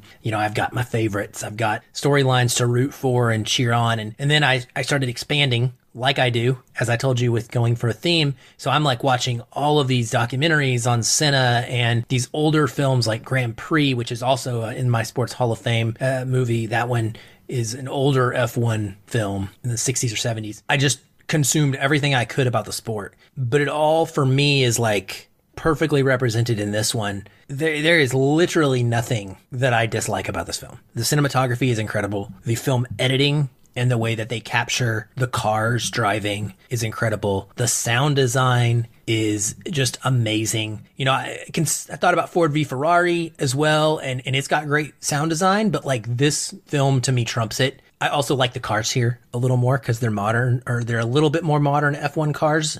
They're a little older in those films, Ford v Ferrari film. The performances by Chris Hemsworth as James Hunt and by Daniel Bruhl as Niki Lauda, I think are career best performances for both actors. They are able to depict this rivalry that is a little bit embellished because the two men were actually more friendly than they're shown to be in the film, but it works really well, and it ends in a way that is both cinematically appropriate, emotionally necessary, and yet gives you the real truth too about how these people ended their lives respecting each other and as buddies. It is just incredible. The momentum that this film is able to create throughout, it is so fast paced, just like the sport. And the details that it nails about the sport that I never really noticed the first few times I've watched it, I was able to pick up on this time around. Things like drivers' meetings and how important it was for them to get points even if they didn't win. Like, I didn't really understand the point system in this sport until last year. Yeah, I thought it was just like win or lose kind of thing, but it's very much unlike that. Though they touch on the team aspect of the sport. They're big personalities. That's part of what has drawn me to F1 as a sport in general. Is I love the big flamboyant personalities. These guys are the top 20. There's 20 drivers in this sport in the world at any given time. There's 20. There are hundreds of people in the NBA. There are thousands probably in the NFL and baseball. There are 20 people in the world that compete in this sport. That is insanely elite, and they act like it, and they're not quite right. And you get to see that in this movie, and you get to see two different types of the personalities that actually exist in this world. The flamboyant, crazy playboy one of James Hunt that just wants to win because it's fun, and he wants the pride of it. As far as like the lights to shine on him, he wants more amazing hot women, to come into his bedroom. And then you have Niki Lauda, who is just all about like precision. He says at one point in this movie, why aren't you driving faster? Like if you're Niki Lauda, and he's like, cause there's no need to, I'm not in a race. Like he's incredibly methodical, and yet he equally wants to win as bad, but it's kind of for different reasons. It's just, it's incredible. It is absolutely incredible. It is one of the most immersive sports movies you will ever watch from start to finish. It takes you on that emotional roller coaster that I absolutely love. It has montage. It nails all of the elements that I need it to nail beautifully. I end it just with a big smile on my face and my heart full. And I can't recommend it to people enough if they haven't seen it. And I know some people haven't seen it, so that's why I say that. It's not necessarily the most famous of films, but it is one that I could watch on loop and never get tired of. I like that you would watch it on loop because it's just so fitting, right? Going around. Going around. Yeah, you're right. Going around track. I'm not into the sports. That's one thing that is different, but I still love this film. I know you reached out to me when I shared my top sports movies. You're like, Rush is way too low, man. I know that you love this film. And the only reason why this film is very low for me is that I've only seen it once and it was a while ago. So just listening to you talk, I'm getting excited to watch it again. I loved it. It's a well slick, perfectly oiled film. It is aesthetically beautiful to look at, hyperkinetic. The cutting, the edits are just sharp. I still remember that. I love the characters. Hemsworth is great at the lead. And I didn't know that there was only 20 premier athletes. That's a very niche club of it is. People. And I love like aristocracy in the sense that you get eccentricity. And I think of them as like an athletic aristocracy then, because they're just this very elite club. And you get, like you were pointing out, different neuroses or different methodologies. And so you're kind of piquing my interest now for Formula One racing in general. And one of the things that is really cool about racing films, and I love Ford v Ferrari. I've seen that more recently. So I love them both. I wouldn't even choose one, but I love them both personally. And I just listened to a DGA podcast with the Directors Guild, James Mangold. And he was explaining that when he actually doesn't love watching racing live because he can't see the real action, which is what's going on in the car. Do you now have videos when you watch these events inside the cars at all? Oh, yeah. So every F1 car has a camera that is one that is on the dash that is focused in, and you'll see the helmet view of the driver. And there's another one on the driver, behind the driver's shoulders, that you see their dashboard. So you'll see their hands turning as they go. And I mean, we're talking about go-karts that go 250 miles per hour. It's crazy. We saw a wreck last year. It was one of the worst ones they've had in decades because the sport has made incredible safety strides since the 70s and 80s when driver death was at an all-time high. In fact, this depicts one of the worst events, which is Niki Lauda, who has this incredible accident and is burned over X amount of his body, just completely torched. And it was creepy watching at this time because last year, towards the end of the season, there was a crash and the car exploded into a fireball. A driver named Grosjean was his last name, and he was able to be pulled out almost immediately. The car is in half and in flames, stuck inside the railing. And by the time they got there to put it out, like if he hadn't have been able to, just perfect scenario, was able to push himself out,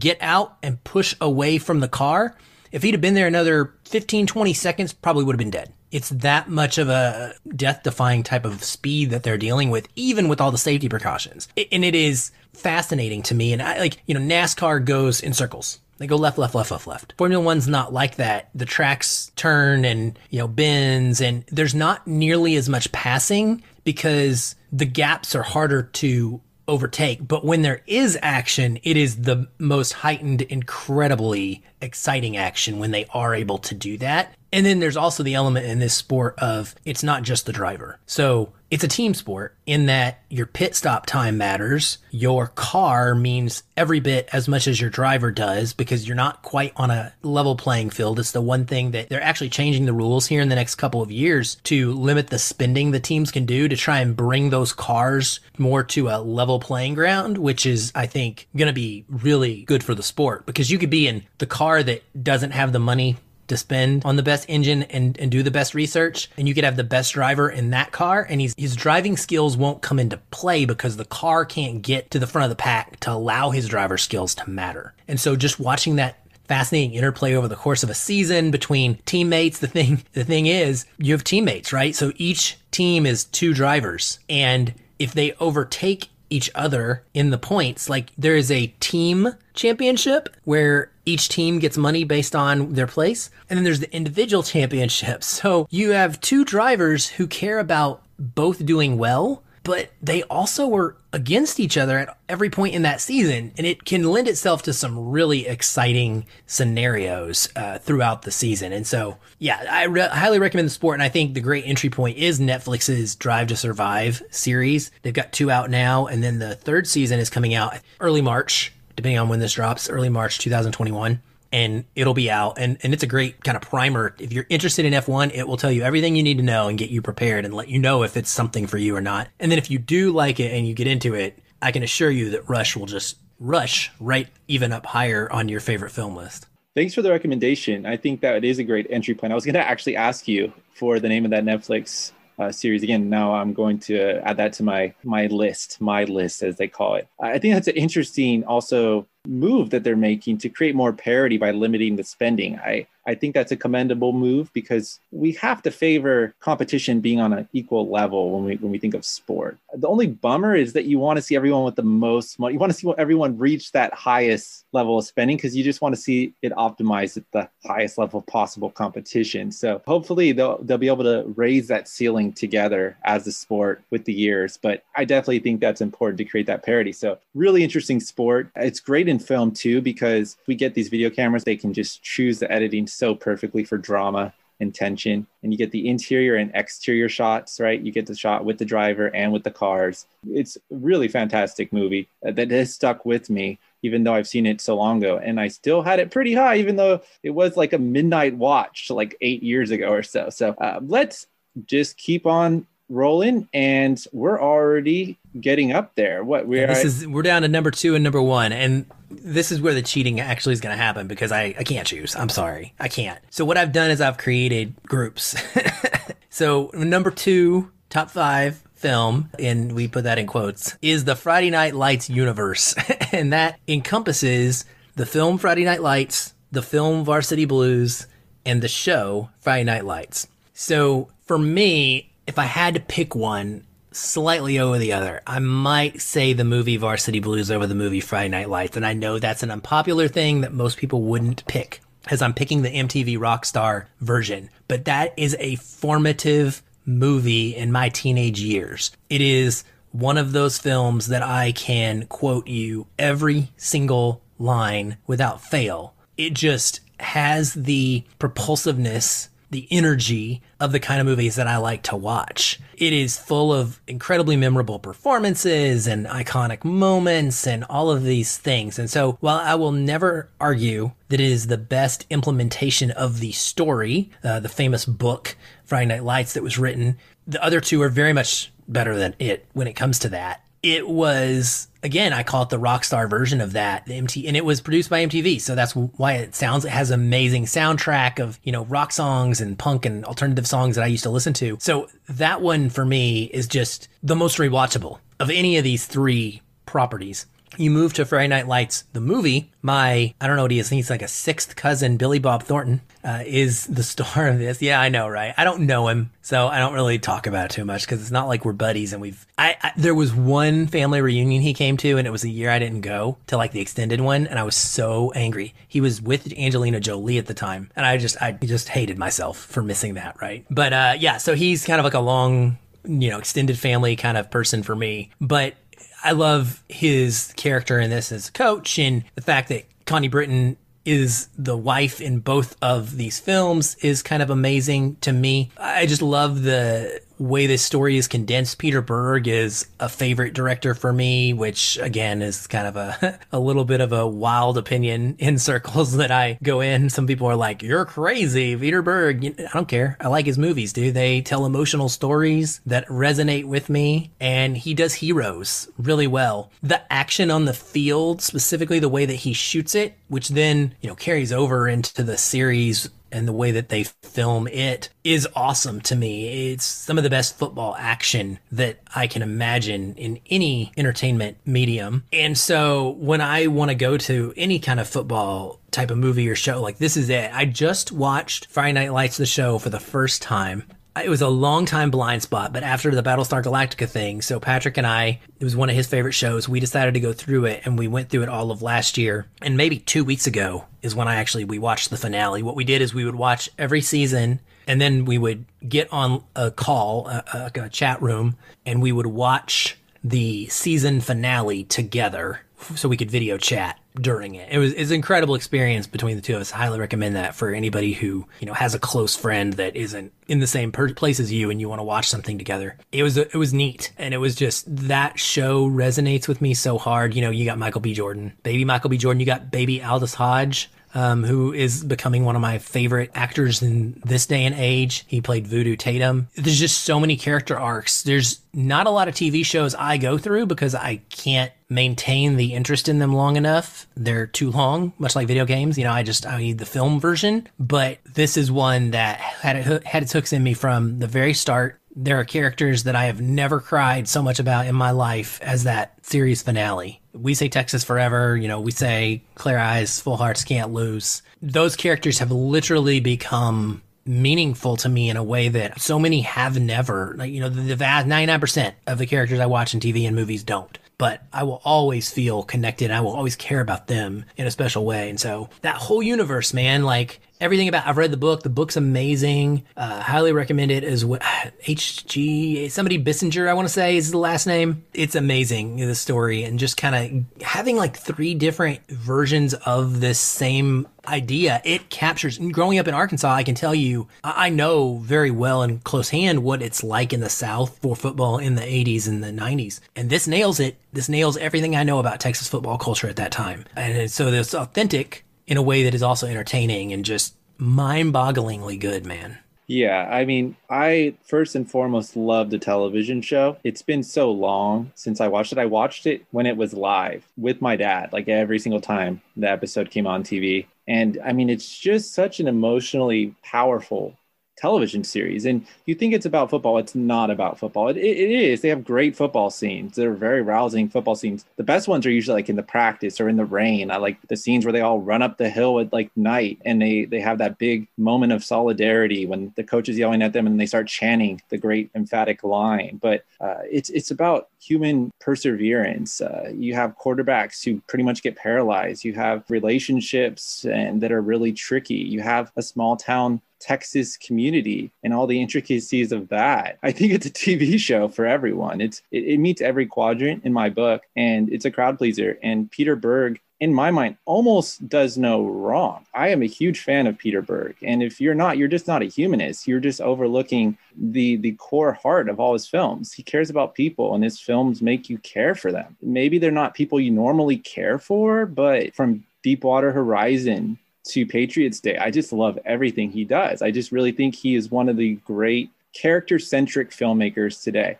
And yeah, he has a world that he focuses on. It's more like burly, tough, hardworking. The masculinity definitely plays into his films. Yeah, I could have just reduced it to that, right? It's very masculine, but there's a heart to these masculine depictions, right? And they're usually tragic, and very much so, and they gut you by the end. But he can truly get you to care. I love it. Varsity Blues is great for nostalgic reasons.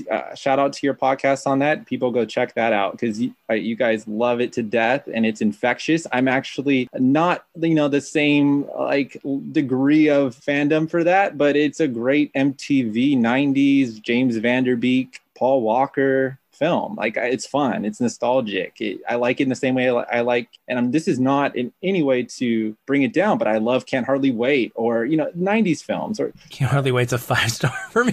One of my absolute favorite films. Cool. I can equate them too very well. 10 Things I Hate About You, also produced by MTV, very much the same. Very much the same, yes. And that's what I meant. Just in case people didn't like Can't Hardly Wait or thought it was a bad example, I like Can't Hardly Wait a lot. And so these are the films of our childhood, the big MTV movies with the great soundtracks that still resonate to this day, of putting a signature on, like, this is 1997, and so 1997. I'm just throwing a year out there, but they are great. So I can't believe it, but we are already up to your number one. And yes, I don't know how you're going to top this trifecta, but we'll see. With another trifecta, that's how. So this is cheating like crazy, right? Gavin O'Connor sports movies. Gavin O'Connor has made arguably my 3 favorite sports films of all time. Maybe not The Way Back, maybe not quite that level, but it was my number 2 film of last year. And I know that I'm in my own world with that for a lot of people. Hopefully your listeners will respect and understand my placement of it. But there is a way that Gavin O'Connor, as a director, has been able to capture sports stories that is the formula for me. It is as if he has been able to look into my brain, peg every single thing that I need to tick off a box to have, and put it into work. We started with Miracle back in the early 2000s, which is a sport that I care nothing about, and a situation that I knew nothing really about growing up, but that I came to deeply, deeply care about and respect and praise. And it's just, every single one of his films has those rousing speech moments that you will remember.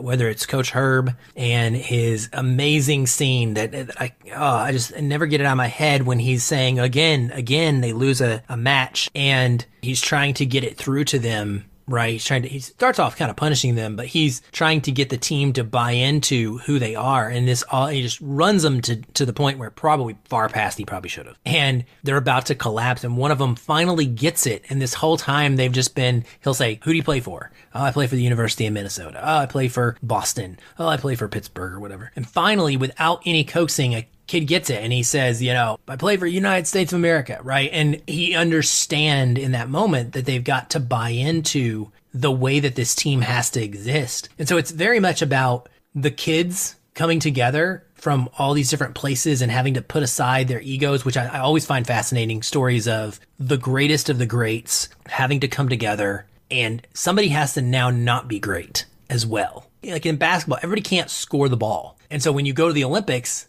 you have to defer. You may be the guy on your team, but you got to defer to maybe the better guy who's slightly better. And so we have that, and they go through that struggle. And I just love watching that struggle. It's so human. It's so relatable to do that. We can go through that at work, right? Very similarly. And then this character study of a coach who is brought in to put this team together that has, very much like the Queen's Gambit, incredible overarching importance to the United States of America, whether or not they could beat Russia finally what it means to be able to actually defeat the Soviet Union in something in the Cold War. So Miracle for me is incredible. It's so rousing. It's so moving. I'm not a huge patriot, despite having been a military veteran, but it is the kind of movie that makes me have some pride as a country. I like that. I like that there is something that can actually achieve that. The Way Back, the most recent one, is, I think, so underrated. Didn't get seen by a lot of people. It was a movie that it was the last movie I saw in theaters before the pandemic shut us down here in Seattle, at the beginning of it in early March. And so it had the problem of being kind of pushed aside in the national, attention span. Ben Affleck was my best performance of the year in this movie. I think it's incredible the way that he portrays this coach with alcoholism who has to take over a Catholic school team that he used to play on. And he plays this character who had all this talent, was never able to make that transition into being a star in like the NBA, which is the reality that we never see. We see tons of high school stars or college players. I mean, there's 300 something college teams in D1 and there's like 12 guys on 30 NBA rosters. So you do the math on how many guys aren't actually playing in the NBA. And then you do the math of how many guys aren't actually like stars. It's insane. So you can be great at one level and just never make it. And there's so many factors that can be injuries, can be psychological, can be emotional, can be family, which we see in Ben Affleck's character. And then simultaneously, he's dealing with this grief and this trauma that he is so painful. Once you finally come to understand what's going on with him, the way that he walks this line through it is unfathomably good. And it is, again, I kind of go back to authentic. I've never seen somebody portray alcoholism quite the way that Gavin O'Connor does in this movie. I mean, Ben Affleck's character is drinking in the shower. He's drinking it all. He's slurring his words when he's trying to leave a voice message. In most movies, I find alcoholism to be way overdone and just unbelievable to the point where I'm like, people don't actually do that. But in this one, I never had a doubt. You take that a little bit further and you start to poke behind the curtain and realize that this is a movie of healing for Ben Affleck because he dealt with alcoholism and depression in his career. And it all builds to this beautiful moment with his team, but it's not about team success. In the end, it's about him. The beautiful moment in this movie is him. It's him on a basketball court, picking up a ball for the first time in decades, and a sunset behind him, and the belief that healing can happen and redemption can happen in the most unlikely ways. It's like a two-tiered kind of movie where it's not, that's the thing that Gavin O'Connor does so well. It's never just about the team. If there's a team, it's about the team, but it's also about that one person. In most movies, it's either or in so many ways. So that one is phenomenal to me. Probably my favorite basketball movie. And then Warrior. Warrior is, I rewatched it last night, and I would be hard pressed to say that there's another movie that would be my number one sports movie of all time. I think Warrior is impeccable in every sense of the word. The performances are best in class for all of these actors. Nick Nolte supporting is one that just breaks you into pieces. The way that he and Tom Hardy interact in this movie. The story is it's out there, right? So it's embellished to the point where it's probably not realistic. And yet you don't give a crap if it's unrealistic because it's authentic in the way that the characters deal with the situation they're in. It's got the heroism aspect. It's got, because you've got your Tom Hardy character who's a military vet who's got this secret and is just so hardened and absolutely unable to let go of this trauma and this pain that he's had from his childhood. He hates his father still for it. And his brother, who hasn't seen him in a decade, and his brother's a math teacher, but has to go back to MMA to try and save his house. It's a story that all of us would want to relate to. If I could fight to save my house, if I was able to do that, would I do that? Oh, absolutely I would, right? And there's this element of style in the way that they fight in the MMA cage. You have Tom Hardy, who is just this relentless force of uncaged anger, who just rushes forward and knocks everybody out. And then you have his brother Brendan, who gets beat on constantly. It's very synonymous with his story growing up. You get the sense Brendan stayed with the dad. You think that Brendan probably got beat up on quite a bit and had to learn how to take it. And his story is one of, a fighter who takes punishment and waits for the opportune moment and then submits everybody. And it's every sports movie's cliche. It's got, your amazing montage in the middle. It's got the thing I said about Creed where it works in modern MMA terminology, announcers and structuring,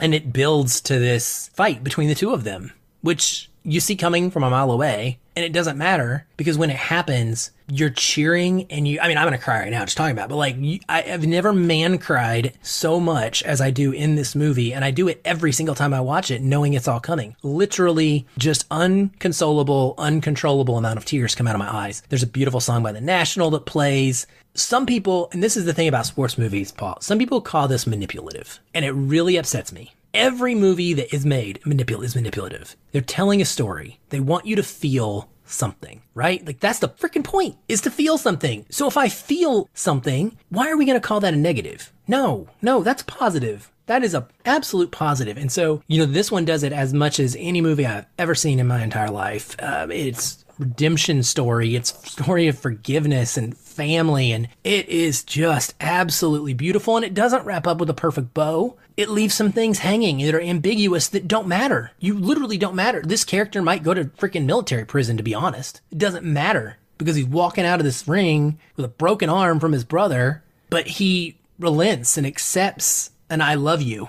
And let it go. Just let it go, right? And let's move on. Let's be a family and let 15 years of anger and pain go away. And so it's as good of a drama as it is a sporting movie. It has insane action filmography, filming from the cave. Like the action choreography is just awesome. Super powerful. Like everything about this movie, I absolutely love. And I'll stop. I have an episode on this one too. Like pretty much all these we do, but like we've done an episode on this one if you want more from me. But like I love this movie with every fiber of my being. It's so good. I love this movie too. And I really love that you pointed out how the term manipulative is thrown out way too much, especially at sports movies. And it's really frustrating that we come across this again and again so far. Yes, it's manipulative if they're cheating in some way by doing something that I guess is morally dubious, or there's some sort of trickery or chicanery to get you to feel a certain way, but there's none of that here. I think people call it manipulative because they don't want to be affected by a sports movie, and they are. So they put up some defense and say, oh, it's manipulative. It's the most cynical, jaded stance. It's just like miserly. It's Scrooge-like. And Warrior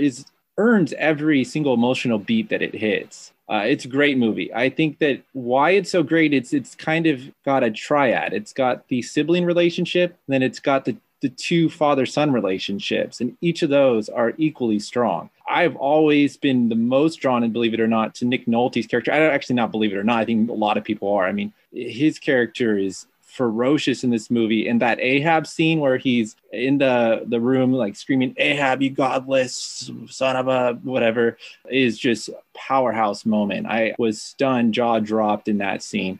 And Joel Edgerton's character is so great in this film. I really like him as well. Probably more than Tom Hardy, actually. I don't want to it doesn't have to be a competition, but man, he got a great role. And one of my favorite actors, period. Fantastic number one. And I completely understand every point you made. You touched upon so much. I don't feel like I need to touch upon anything else for that one. And I'm really excited for the fact that you brought up Miracle, because that's our next real big segment for Cinematic Underdogs is going to be hockey. So maybe you'll come back on and chime in on Miracle. Hey, I might. Today is the 41st anniversary of the speech and the actual beating the Russians. Yeah, it's pretty awesome. I actually watched it this morning just to kind of recap, and then I found that out afterwards, and I was like, man, what kind of a coincidence is that? Whoa, that is crazy serendipitous. Very cool. Very, very cool. And I like that you brought up that it has the, Soviet-U.S. rivalry, which is going to come into play a lot in our conversation about the Queen's Gambit. And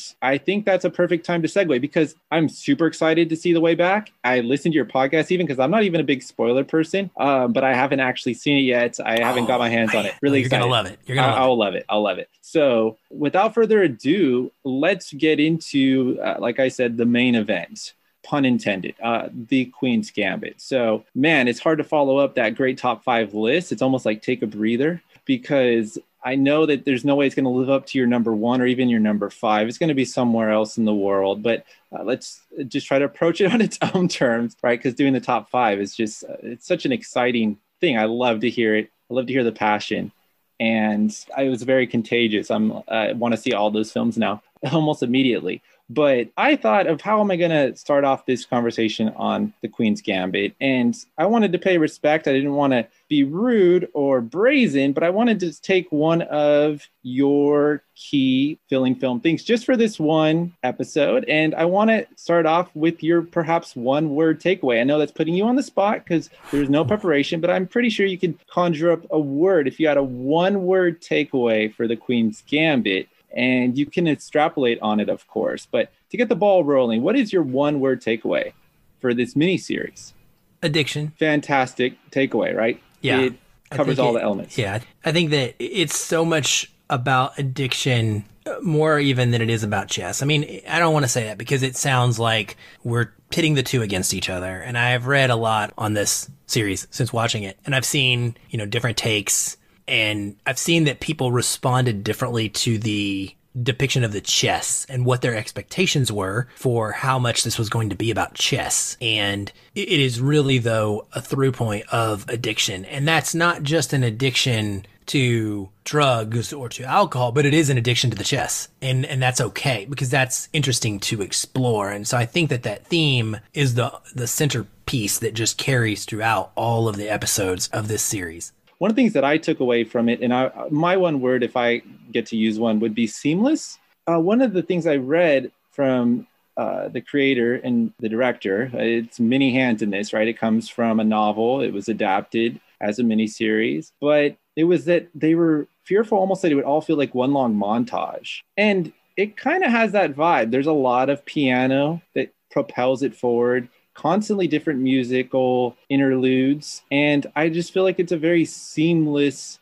miniseries. And I think seamless works because it's also it's another word, manicured. And I was taking the word seamless because I always, as you do on Feeling Film, well, you like double entendre with the words, right? To have multiple layers to the meaning. The costuming is really important here. The decorative aspect is very important. The mod 1950s style, the element of beauty. And I like that you already brought up the external conversations because they're very interesting about this show and they are very polarized, more than I thought, because I just watched it and really enjoyed it myself and didn't really pay attention until recently to some of the dialogue that's going on out there. And one of the big problems that people have with this is that they call it too beautiful. And some project that on Anya, and they say that she's too beautiful for the role. One person was a literalist in loving the novel and knowing the novel was about a very bland-looking female protagonist, and that was part of the story and inherent to the sort of both moral and ethical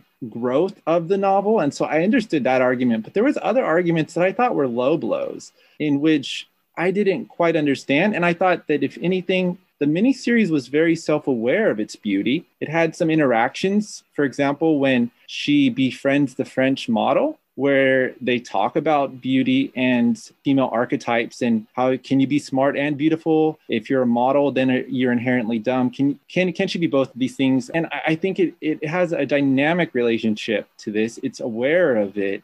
Does it use it? Yes, it does. But we love beauty when we watch film. It doesn't have to be a beautiful lead. It shouldn't be a rule either way, but this is a huge role. Beth Harmon's role is, I think, monumental in building Anya's career. And to me, it's like Audrey Hepburn style, where it's just like, she's already great from The Witches. I love Thoroughbreds. You could throw out a lot of roles, but I love them all. Good in New Mutants, which actually kind of parallels this in some ways, which is strange, but surprising. I've not seen that. So yes, she's definitely a burgeoning star, but this, I think, was a big breakout role for her. It was talked about so much. It was viewed so much, I think 62 million times in the first month, just a few million less than the Tiger King, which was a moment. So that, of course, that's going to get so many views because it was just such a of the moment thing.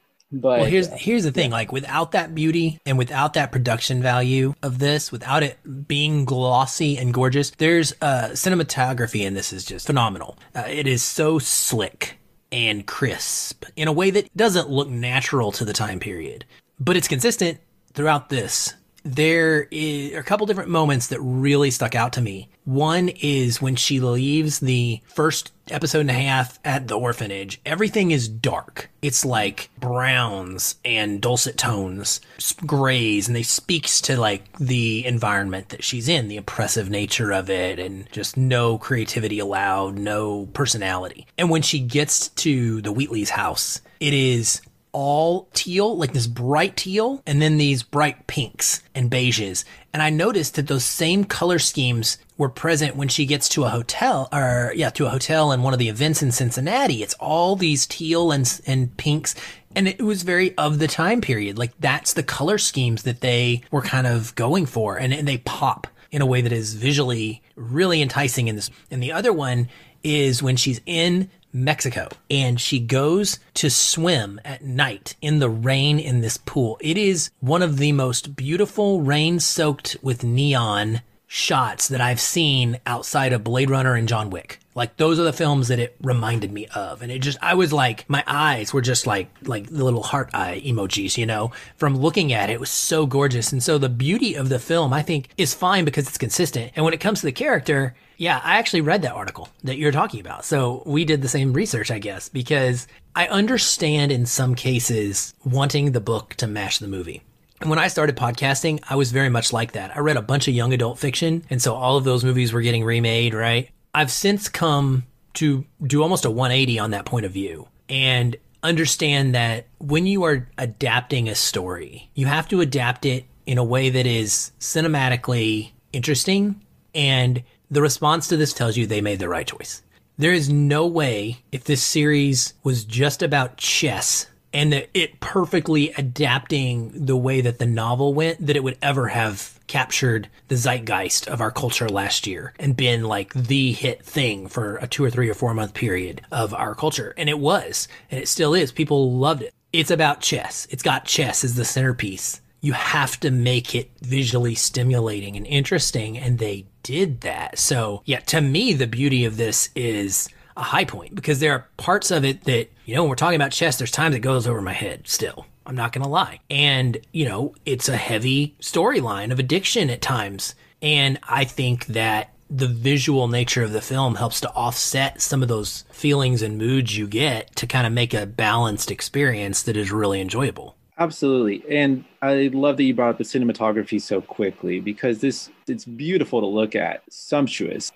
You threw out some references that I'm on par with. I thought of Scorsese, actually, which you don't normally think of for a Netflix miniseries, but it is just stunning long tracking shots of, you know, period piece sets. The moment in Mexico City when she dives in that pool, gorgeous. I love that. The moment when she walks into the Las Vegas hotel, oh, I love that scene. It's just the space that they capture and the cinematic depth to these things. When I read about it, really shocked me. I didn't know that they brought so much reference and there's so much referentiality within this miniseries. So that scene where she is walking into the Vegas hotel is a direct nod to the scene in Full Metal Jacket, which just blew my mind. I would not think that they would make such a strange and oblique reference, but they were. And I actually went to YouTube and watched it, and it's the same song, These Boots Were Made for Walking. And that scene is of, to be honest, a Vietnamese prostitute going up to 2 GIs and soliciting, you know, her body to them, just what it is. But they're completely different in that sense of the tone, but cinematically they're similar. So even though this is a miniseries, it's quite cinematic in what it's pulling from. It explicitly said, and I'm talking about Scott Frank, the maker, that they were inspired by the biopic, which we're going to talk about when we get deeper into chess on our next episode in Pawn Sacrifice. And what they took from that film was that you didn't actually have to show the pieces that much on the board. You really had to focus on the emotion of the face. And that's why they wanted Anya Taylor-Joy, is because she has those huge eyes that reveal so much emotion. And she has a knack for mannerism and timing of mannerisms, right? Her gestures, her pauses, her awkward pauses, her measured movements reveal so much, and they're so on point all the time.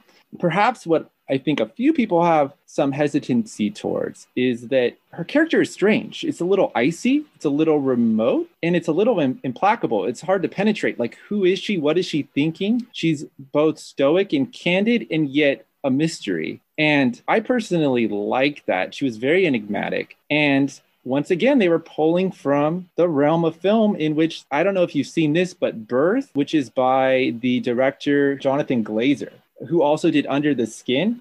And you think about Scarlett Johansson's character in that film, an alien, extraterrestrial, both human and not human. And Nicole Kidman in Birth, they wanted this sort of frigid, mysterious persona. And so that was their main inspiration, both, they said, in terms of its cinematography and in terms of developing the character of Beth. So I found that really fascinating, that they took so much from the world of cinema in this miniseries, that even though it is a totally different form, its heart is cinematic. The very final scene of the whole miniseries is a handheld shot of Beth walking through a very gray Russian park. It's the first time they ever use handheld. The whole thing is tracking shots. It's crane shots. It's 1-2 takes, still fixed shots. And so they wanted to give a sense that she'd come into her own. They wanted to be more raw and feel more intimate. And it's just showing that they are constantly thinking about the medium. And that is also an allusion or homage to Ida, the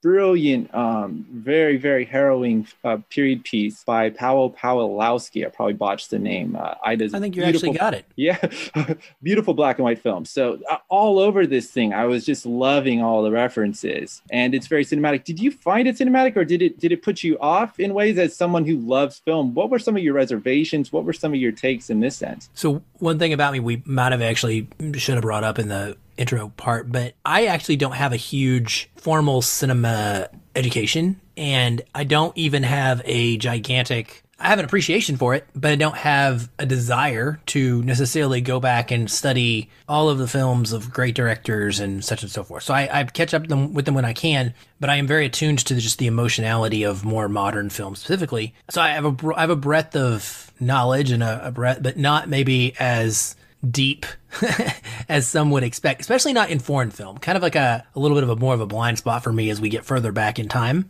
just as a kind of a baseline here to set the stage. But for me, it's all about like the production value. I feel like I'm watching this from the perspective of my ex-wife, who I would recommend things to and, isn't going to watch nearly the amount of content and amount of films or series that I'm going to. So she's going to have to pick and choose, right? She's that person who, if she falls in love with it, like something about it grabbed her, what would that be? And for me, it's the production value. And it starts with, like we talked about with cinematography, the way that the chess is depicted it's crucial. It's vital to this film, to this series. You have to get the chess right because there's so much chess. If you get it wrong, then you allow people the opportunity to tune out in those moments. And then they start losing what it's about because you've dropped their attention span.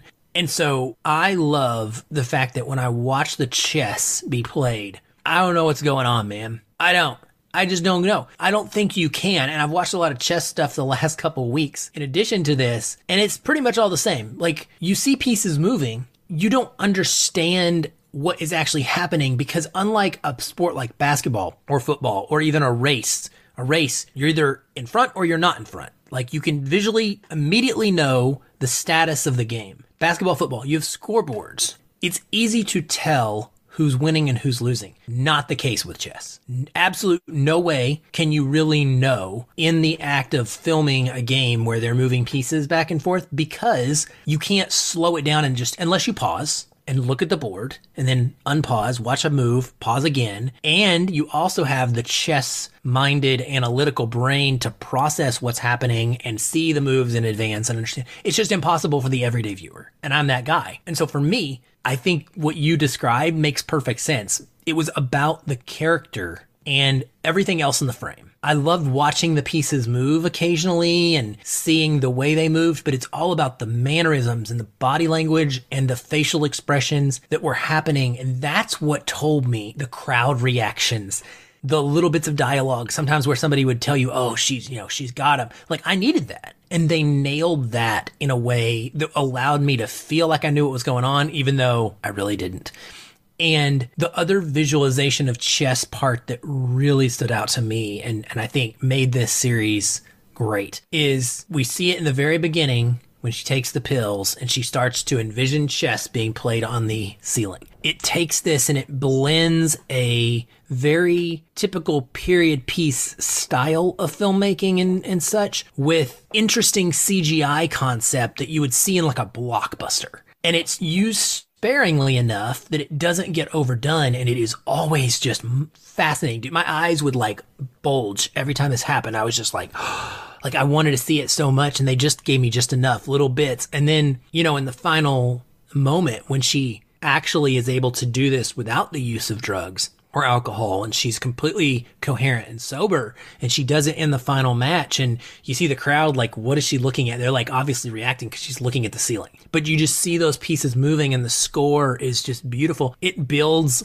like the sports films I described, into a perfect inspirational like victory moment that is less about winning or losing, but more about the character's state of mind in feeling like they have achieved the ability to perform at their best, I should say. And yes, it results in a win in this case, but it's getting her to the point where she is actually giving her all. Same thing in like a Miracle, like it, and in Warrior, like they have to give their all. And sometimes you're going to win, sometimes you're going to lose. Most times it's going to be a win because that's what we want to see in a movie. But like that feeling for me is captured throughout the series brilliantly in the production value all the way through. It's just, it's awesome. It is really awesome. And I think all of the actors in this film are great. I talked to you a little bit about it offline, how I was like being shocked every minute when she would meet a new guy. And so I'm like, that's Dursley from Harry Potter. And then I'm like, that's, you know, the guy from the Maze Runner. Like I was recognizing these people from other properties, but I think that they all did such a great job of nailing these various intricate personalities. They all love chess, but they all love it differently. And I think that was important for me too, because we usually see chess films depicted as just the crazy genius, like she is in this, the tortured genius. But we got to see other great chess minds that weren't all tortured and all addicted in the way that we see. And I think we needed that, because without that, I think it just becomes another kind of dour downer of a story for most of it. You needed to see that people could be geniuses without that, or it can kind of bring you down. So everything about like the production value of how this thing goes down made me enjoy it more, even when I didn't love it minute to minute. Yeah, fair enough. And that conceit of the chessboard on the ceiling is beautifully rendered. As you said, the production value is high quality, but it also comes back at the perfect moments to come full circle. And that moment in the final game when Beth tilts her head back and Borgov is staring at her very quizzically, like, what the heck is she doing? And everyone in the crowd on the side is staring at her, befuddled, is just a brilliant, awesome sports moment. That's a sports trope, when suddenly the athlete does something very bizarre, very idiosyncratic, and you don't quite know what they're doing, but you know it's special. And so you're like left out, but you're also magnetized by it. And then she comes in and makes the game-winning move after that, of course. I love that moment. It's probably one of my top 5 in the series. And there's a lot of moments I really love in this. The other thing I do appreciate about this series is how well it reinvents the chess matches. So even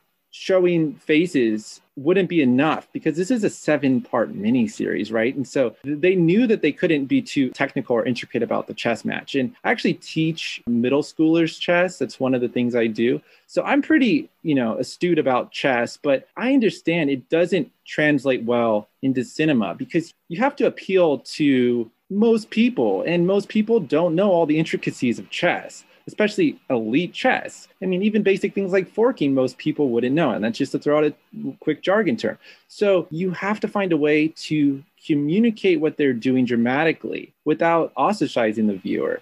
And they did so many things here. I love, my favorite tournament is a tournament between her and, like you said, Newt from the Blaze Runner, Thomas Brody Sangster, who's great in this as Benny Watts with his little dagger. Very quirky character. His cowboy hat kind of vibe. He's shirtless. He's kind of a bad boy, kind of a nerd. I really liked him. And a new male archetype we don't see so much, but I love the tournament when she finally beats him, because they do the split screen stuff and they do it really well. The symmetry is beautiful. They have one scene where the camera comes in and pans down onto the board, and suddenly each square on the board turns into a different micro image of the tournament. There's a ton of ingenuity going on here. One of the interesting trivia things behind the scenes is the famous master and teacher Pandolfini, who we'll talk about on the next episode with Searching for Bobby Fischer, who's the character that Ben Kingsley is modeled after, the real life person, was the on-set advisor about how to make the chess interesting. So I just think that's a cool tie-in. But that ancillary thing aside, this is a brilliant miniseries in making chess sexy, to throw it out there. It does. It makes chess sexy, and it made it immensely popular.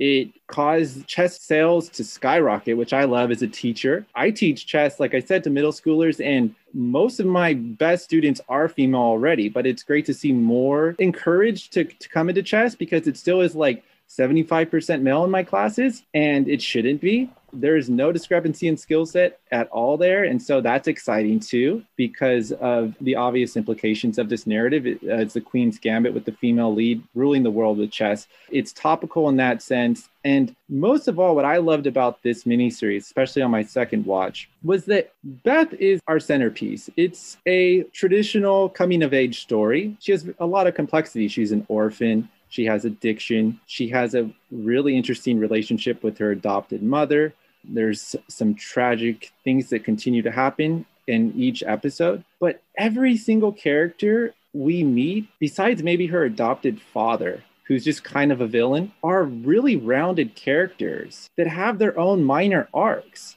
Mr. Scheibel perhaps is slightly not shaded in fully, but he's one of the most lovable characters. And through her, he's shaded in. But her adopted mother is really complex. And the relationship that they create is something I've almost never seen. It's very mother-daughter, even though if it's not biological relationship, in which they need each other for different reasons, right? The adopted mother is, I would say, a little more frivolous, right? Likes the pleasures of life, likes a cocktail, likes dancing. She can't really understand Beth's intellectual needs and how she could be so preoccupied with this obsession. But they still love each other and they still need each other.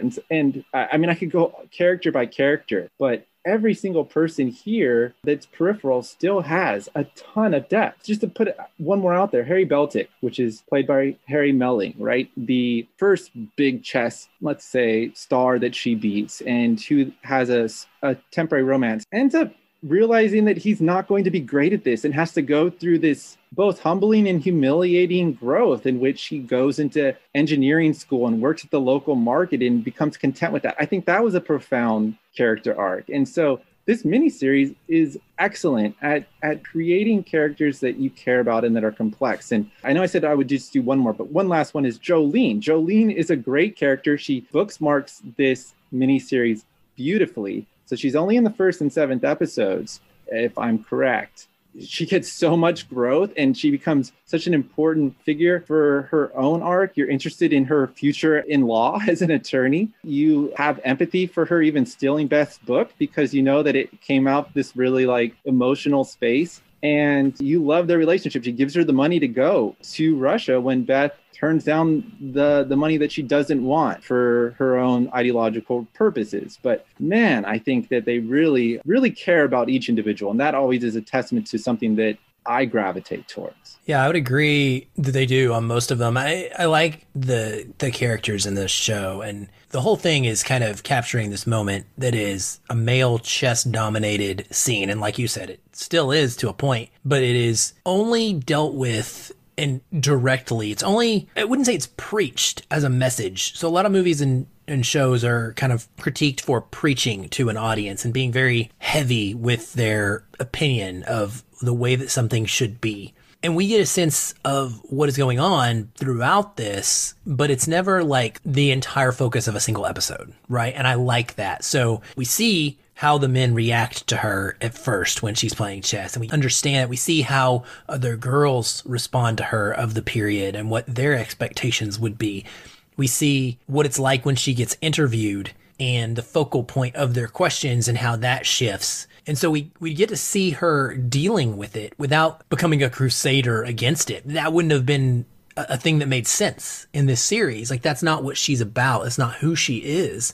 And, each of the men in her life, specifically those three, Benny, Henry, and Towns, the love interest. Again, they're like three different types of chess players, all very good. One of the things I love about them and I love about the show is they're not super flawed, okay? Like, they don't have to have a big problem. And I would have struggled with that because she's the one that has something to overcome. Like, I don't need them to have a big thing to overcome as well. Benny, when you first meet him, you start to wonder. You're like, is he going to do something bad? But nobody does that overly dramatic thing where Benny invites her up to New York and then seduces her. Benny actually says, no sex, sorry. Like, we're not going to let you do that until a certain point when it becomes mutual and understandable. But I love that about these three men and these three characters is that they don't turn into overdone archetypes of like angry men. And I think that highlights the fact of like, it can be a male dominated scene in society. And we can very clearly see that needs to change without it being vicious and without it being evil. It can just be an unfortunate way that society has developed and that we have not quite come to terms and dealt with yet. And so I love that about it. The mother growing into this truly motherly and like friend role is awesome, like you talked about, but also is a contributor to the alcoholism. Like, she eggs it on. And I think that's important to see because parents do this, like real parents struggle with this. Like, you want to be your kid's friend. So sure, have a beer with me. You don't necessarily know the impact of that and how that's going to affect. She didn't know what she was doing before, right? Then it became a regular thing.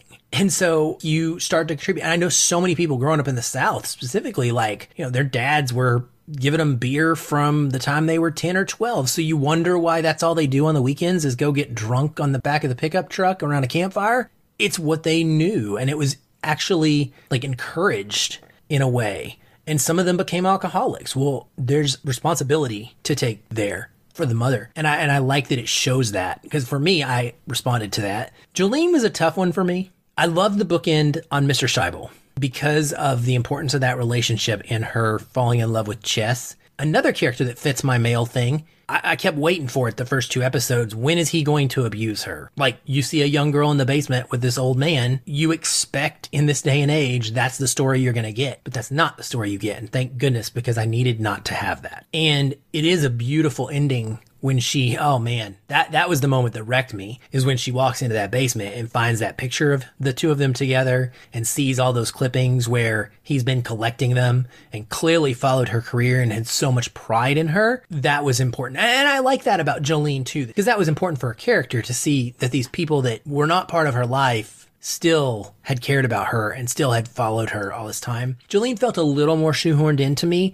but I liked it well enough. And I think that it does bring out this great concept of like sacrifice. Jolene gives up her freaking tuition money to do the thing that she's dreaming of because she cares enough and believes enough in Beth. There's a great scene where Beth says, isn't this your money for law school? And Jolene says, yeah, but you're going to win. And Beth's like, what if I don't? And she's like, it's still worth it. And that was another like, that's the friendships I want to see. So I guess it does maybe work for me more than I thought. But yeah, I agree, man. All of the periphery characters here are really good. It's weird because like none of that stuff is my complaints about the whole series. It really is strong throughout. And I think that's why so many people responded to it.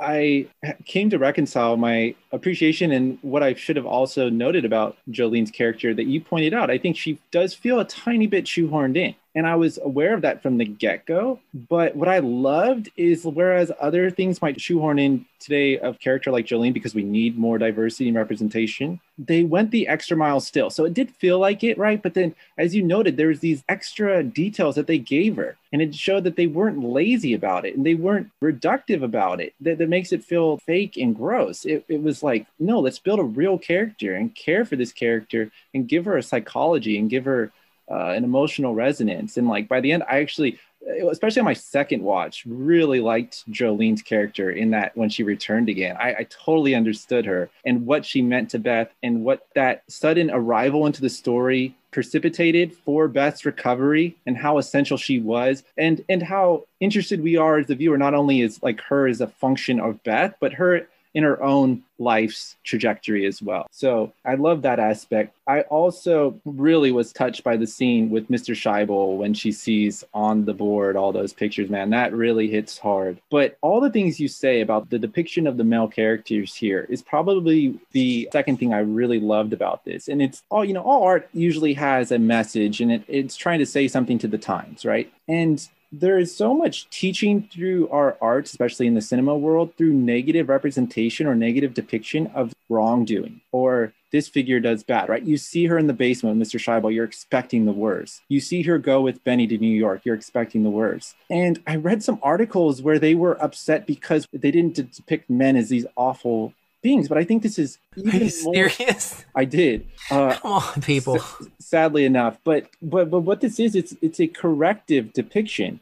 So I don't think it's necessarily in fantasy land, but let's just say it is hypothetically. Let's say that all men are nasty, right? Well, isn't it good to create corrective fantasies to show depictions of people being good? I mean, there's something profoundly edifying about that. And I think these are real characters. I've met people like Benny. I think that what I love so much about this is instead of being a negative corrective, it was a positive corrective in every sense. It tried to show like what things could be. And it's very feminist, right? And a feminist in a new way. It gives her agency and it doesn't need to talk about it too much. It just says like, she is badass. She is self-assured. She is confident. She doesn't need to be like the other girls when they're like singing the songs on the TV, and she doesn't even need to sit with them in the cafeteria. Yeah, she has that moment where she's, at the new school and she goes and sits at her own table. Does she sit there and sulk, or does she have to fit in? No, she sits there poised, actually. Starts a little quick conversation with the one other outcast character and asks like, what are the chess clubs here? She knows what she loves. I love that. She is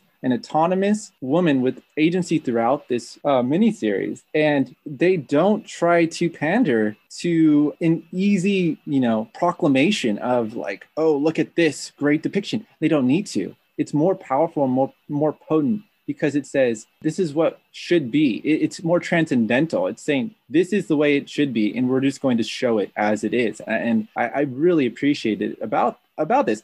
Just throw one more example in there before I pass it back to you, is the administrators, the twins at her first major tournament. They are judgmental in ways, even if it's not really venomous, right? They have little slights and jabs like, you're not 1800 plus chess player, which is the rankings. You can't play these people, which is logistical stuff, actually. It's bureaucratic policy that is gender irrelevant. Like, doesn't matter who she was, you probably wouldn't actually get permission to play in certain games. But they're shown in a slightly negative light. What do we get in the next episode? They're basically her, I hate this term, but groupies. They're her fans. They're supportive, right? It's just a generous miniseries. It doesn't want to see people at their worst form. And I appreciated that a lot. Yeah, I agree. And that's one of the things I like about it, is because if we're going to have someone that follows a singular character through her life of addiction that is pretty downtrodden at times throughout this whole series, you don't need everybody else to be that way too. She's got plenty to deal with and get through as it is. We don't need to pile on to this character and make it some crazy unrealistic amount of trauma. She's got plenty already, with the way that her parents died and growing up in the orphanage and the very realistic depiction of how those kids were given tranquilizers for years and how that could form an addiction in someone, in a way that isn't insidious. Again, it's like, it's the norm. It's what they did to keep kids calm. They thought was right until they stopped doing it when the state said they couldn't. That's a scene in there. They're like, well, we can't do it anymore. And so they stopped. So it doesn't feel like it's insidious. You always see that in other movies where it's like, we're doing it on purpose.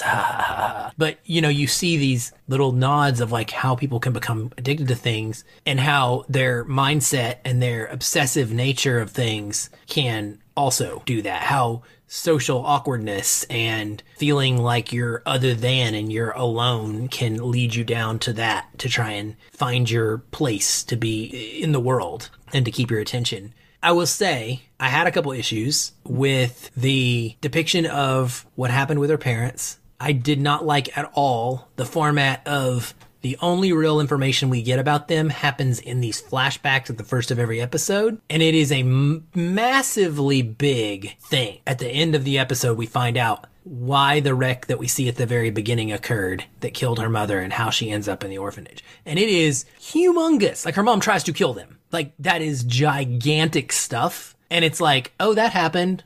And that's it. And it just drops it. I completely agree. Yeah. And you mentioned Amy Nicholson in Unspooled before, and that's her biggest grief with so much of film, so much of storytelling these days, is when they have this detail that they purposely hold out that is manipulative. So when you want to use that term manipulative, that's where you use it, right? They could have given us that earlier. And they chose to do this very playful thing in withholding that. And it just wasn't enough. The flashbacks with the mother needed to be more dilated for the impact they had on her character. I completely agree. That was not fleshed out enough for this. I think that is top 3 probably flaws of this miniseries for me. And I know we could talk so much about this, but we are getting on the 3-hour mark here. And this is a great conversation, but I think that we should try to wrap this up a bit. And I'm going to steal one more thing just from this one for Filling Film, just as an honor, as a nod for the cap. And I see you laughing, but I'm going to let you throw in your connecting point. So to take one scene, I'm going to pull for another one of your great tools and ask you, what would be your connecting point for the Queen's Gambit? It would definitely be the moment of her winning in the end. I think that the series is too long. I think that it could have been easily a 4-episode miniseries. I joked on Facebook. I was thinking the whole time, how do I condense this to a 2.5-hour movie? But I don't think it would have worked. I think it could have been condensed into about a 4-episode miniseries pretty strongly. 4 hours, tighter, would have been just premium for me. But the ending and the way that this thing wraps up is what I need, because it takes me out on a high. And again, like I said, I don't care about being manipulated in a lot of ways because I want to have that feeling. And so when she's going up against Borgov, I simultaneously have issues with the fact that it's just one win and she's actually 1-3 or 1-2 against him rather. So like, how do we celebrate her as a great when she really actually lost to 66% of her matches against this guy? But we like make it into this big deal that she finally beat him once. But I care so much about her success and I need this for her. I need her to overcome these things in this way, in this sober way. And it's cheesy. Like you get to flash into the the stands, the crowd, and you get to see all these people that showed up to cheer her on. Even Chloe, who was partially responsible for suckering her into, this relapse that caused her to fail so hard. And to me, I need it. I need this character to have a win in that way. And I think that the series, while it does go too long, it wraps up and ties up all of those bows outside of the whole mom thing. Every other thing in this is tied up in a way that is just beautiful and meaningful and strengthens the message of community is going to get you through addiction. You're not going to do it alone. She's not going to just get over it. She needs people to help. Benny talks about it throughout the series. Jolene helps her, quote, get clean. You have to have that and you have to be willing to let those people help you. And then you get the win. You get the benefit of that. You can see what it's like when she's at her absolute peak. And even she doesn't know what that's going to be like, because she doesn't really allow herself to get there and play sober at her best. And it's beautiful. Everything about it, the cinematic nature of the chessboard on the ceiling, like we talked about. And I think the orchestral score, the lack of dialogue in the match between her and Borgov, and the fact that he gets up and he says, "It's your game, take it." The recognition from him in that moment, I think, is so meaningful, both from the male-dominated perspective, from the Russians are dominant perspective, but it's 100% them and the entire series, acknowledging her greatness and allowing her to have earned it. It's not just given to her because of talent. Is given to her because of how she performs and the holistic view of who she is as a person in that performance that we care so much about. So the ending is just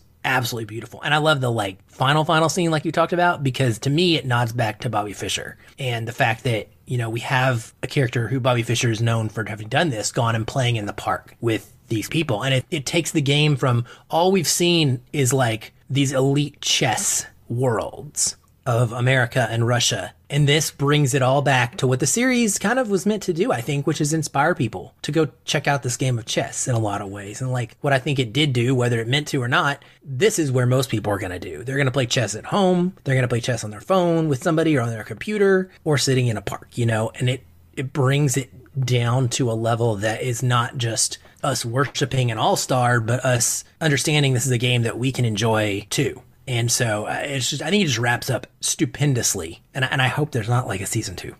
I hope there actually isn't as well. I think it ends perfect. It's self-contained series and great connecting point scene. Even if it is, of course, the climax, and so very obvious, it had to be used. And so I was actually going to use it, but I have another one too. I love that final game with Borgov too, because we get the great sports. I'm not going to call it a montage, but we get that kaleidoscopic support system in which we get the scenes after where she gets to call Benny and the people in New York. We get, her being cheered on by Jolene listening.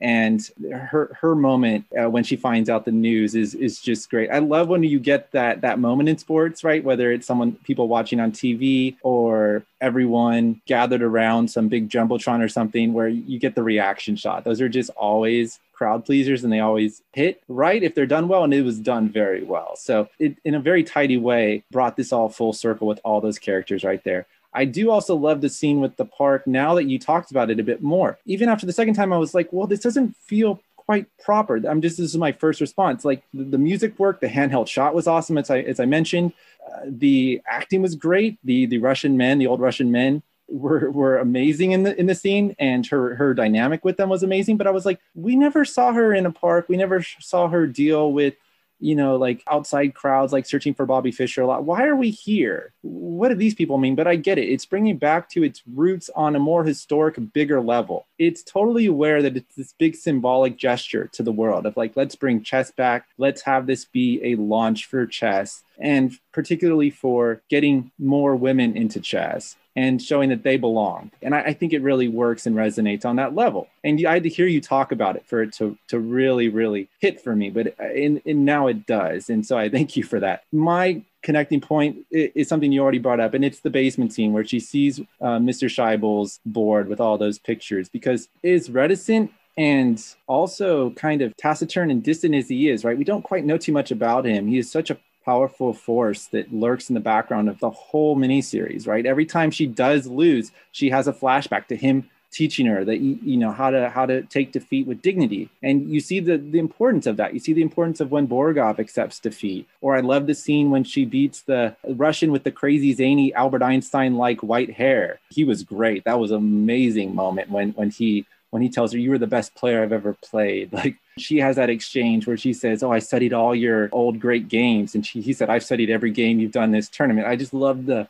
mutual respect that they showed. It's so heartwarming to see and so genuinely portrayed that it really hits you. But throughout this, you really have this lonely, sad kind of figure. Mr. Scheibel is in the underworld, right? And he wasn't so warm to her, especially at first. He was a bit draconian, actually, and dismissive, but he opened up to her, and he's a little surly, perhaps a little crotchety, definitely emotionally held back, but he still gave her a gift of chess. He was there to play with her. He did open up enough to show her this thing that changed her life, that transformed her world. And I think that's a great lesson to teach that to people too who haven't found that yet, that maybe you will find the one thing that's going to spark your true calling, right? It might not be chess, but whatever it is, it might be out there. And whatever mentor figure it is that helps you out, to be able to recognize that and pay reverence to that as she does, it's just very, very powerful. And yeah, so that's definitely the scene that really hit for me the most out of every scene throughout this. And so for the last point is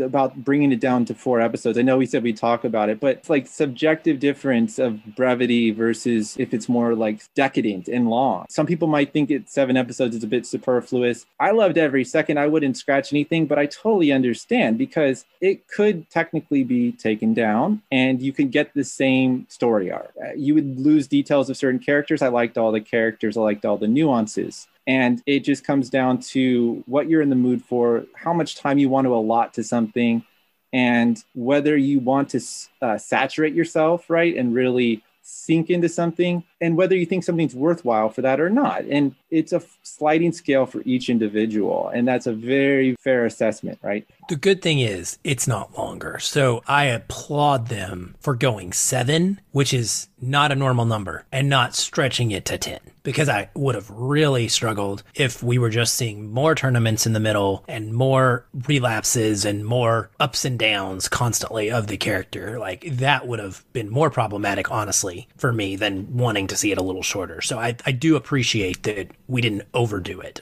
in that way. Absolutely. So on that note, I think that speaking of long, speaking of pushing it past the threshold of patience for your audience, let's definitely wrap this up. So it was a great conversation, and we both went down, as we noted in the very beginning, wormholes as we do, getting into our preparation for this episode on chess, and watched a ton of chess films. So Aaron and I are going to do a follow-up episode in which we are going to go over Pawn Sacrifice, Computer Chess, Queen of Katwe, The Coldest Game, and Searching for Bobby Fischer. So we definitely went on chess binges, and we are steeped in this world right now. It's fresh on our minds. And so it's going to be a very, very rapid fire episode, I foresee, in which we really just go film by film and hit the main beats. It's not going to be as immersive, but I think we're going to be able to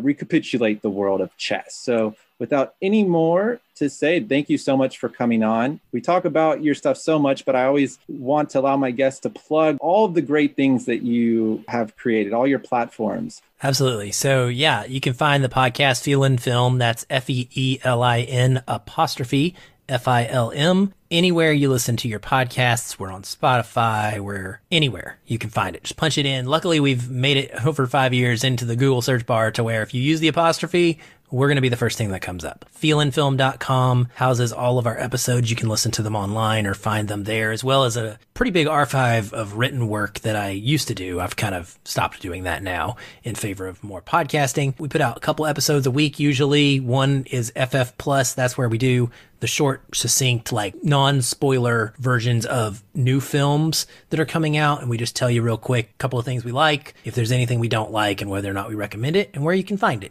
And then the bigger episode each week is the one where we do our deep dive and we go into full spoiler territory, and you should have seen it. And there's, like Paul said, a gigantic archive as well you can go back to and enjoy. So I always tell people, if you're interested in checking out my show, to find a film that you love and go listen to that episode, because 90% of our episodes we've loved, and you're going to get kind of the best experience of what we can give you. So that's what I would say. You can find me on Feelin Film at Twitter. It's at Feelin Film. You can find me in Facebook, same way. It's, I think, Aaron L. White, AARONELWHITE is the part you can put in, or Aaron White. You can find me. There's a Feelin Film Facebook group you can search for. We'd love to have you come join that. It's full of people who are all the way like hardcore foreign cinema Criterion collectors, cinephile style, all the way to just your people who do nothing but love the MCU. It's a breadth of people. It is a great place for discussion. It is way more kind and open